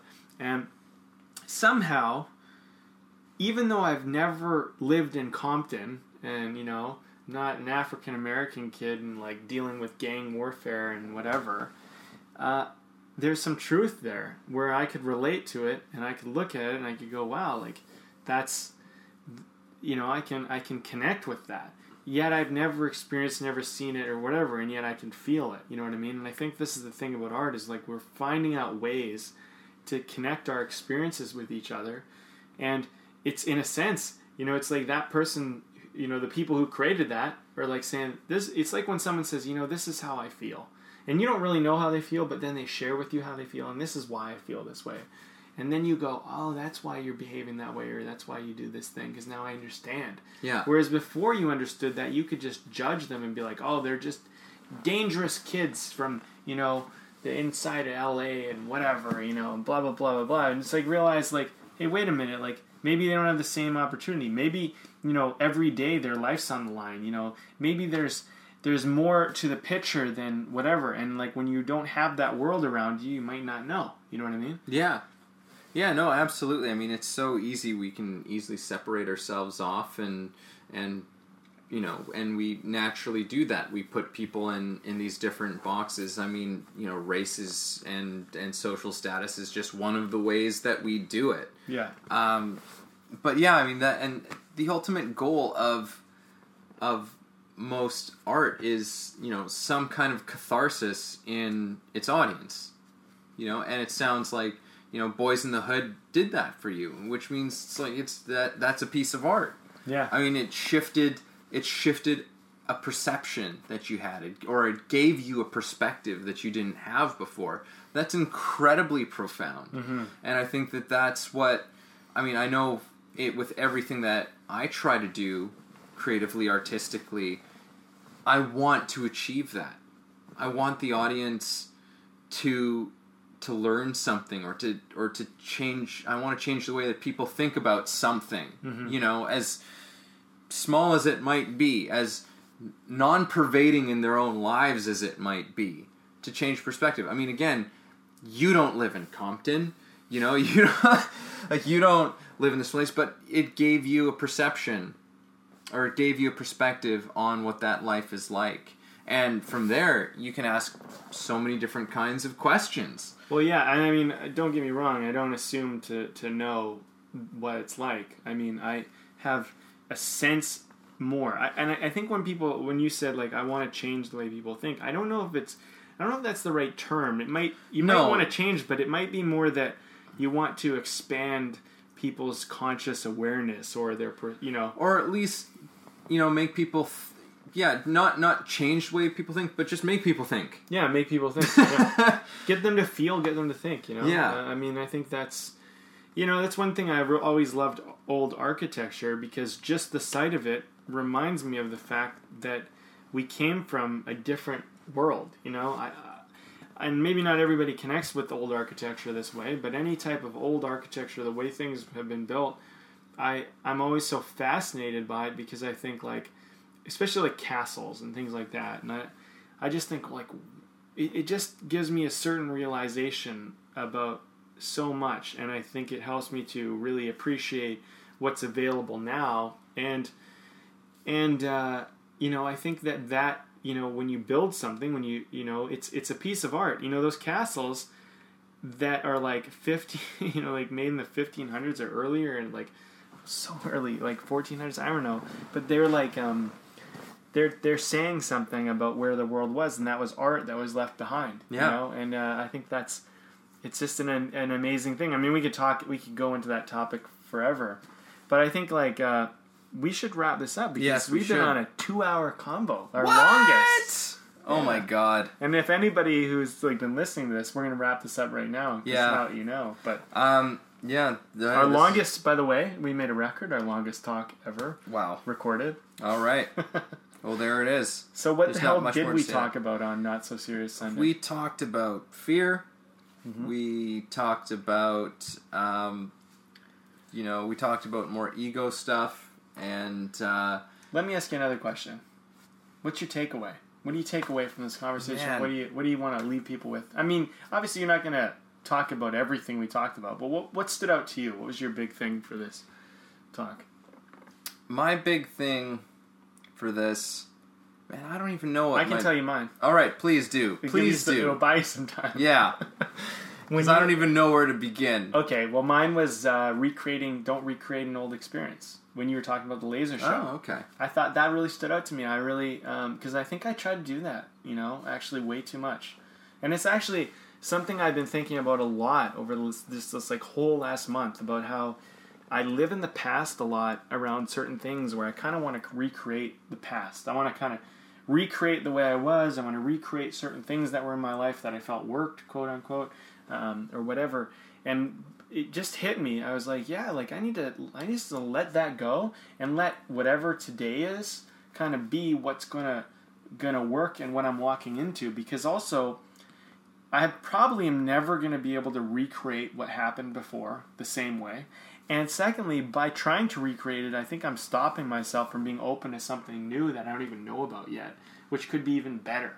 But because I'm so connected to the past, or trying to be connected to the past, it's stopping me from being in the moment and experiencing a potential future that might be possible that I'm not aware of yet. So that was my big takeaway. All right. Yeah. Yeah, I mean, I think that for me, one of the things that I guess stuck out for me was that, this thing about authenticity and about daring to be who you are, and that might be scary, and that might, have some pain involved in it, but pain is inevitable regardless. And by being authentic, I think you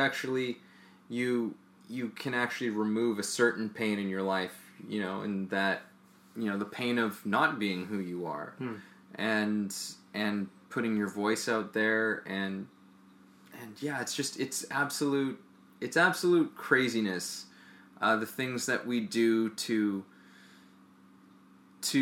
appear a certain way to other people, and it's not healthy. I mean, not caring what other people think doesn't mean that you have to be a jerk or anything like that. So for me, it's, I don't know, be who you are seems like it seems so token. Yeah. But yeah, with the mindset of what we were talking about, is that, I think if you connect enough to the pain of what it means to give up who you really are, like who you really are, and not even know who you really are because you're trying to keep up this pride, I think, the one thing that they can take away from the point, what you're pointing out, is like not being authentic is maintaining these fears that you probably don't like that you have. Because if you think about it, most of your fears, just pick something you're scared of that isn't like death or getting hurt or something, but like about, I don't want to ask out this person because I'm scared what they'll do, or I don't want to risk going for this job, or I don't want to risk doing this thing because blah, blah, blah, blah, blah. That is a fear of pride. That's probably based on your image more than on the reality of your actual health and safety. Like, you'll probably ask this person out, and you know what, if they say no, you're going to be just fine. In fact, you're going to be better off because now you're going to know something you didn't before. And just because you asked them out and they said no does not mean that they will say no always. It just means that they said no this time. So, Yeah. So I don't know. be present and listen. Yeah, be present and listen. Cool. All right. You good? I'm good. All right. I hope you all enjoyed it. We raise a glass. That was our show for today. Thanks a lot for listening and being a part of this. If you enjoyed our conversation, please subscribe and share with your friends and family, or you can learn more and message us at www.thebndpodcast.com. Oh, and make sure to leave a comment and rate us on iTunes. That will really help us out a lot. It definitely will. Thanks.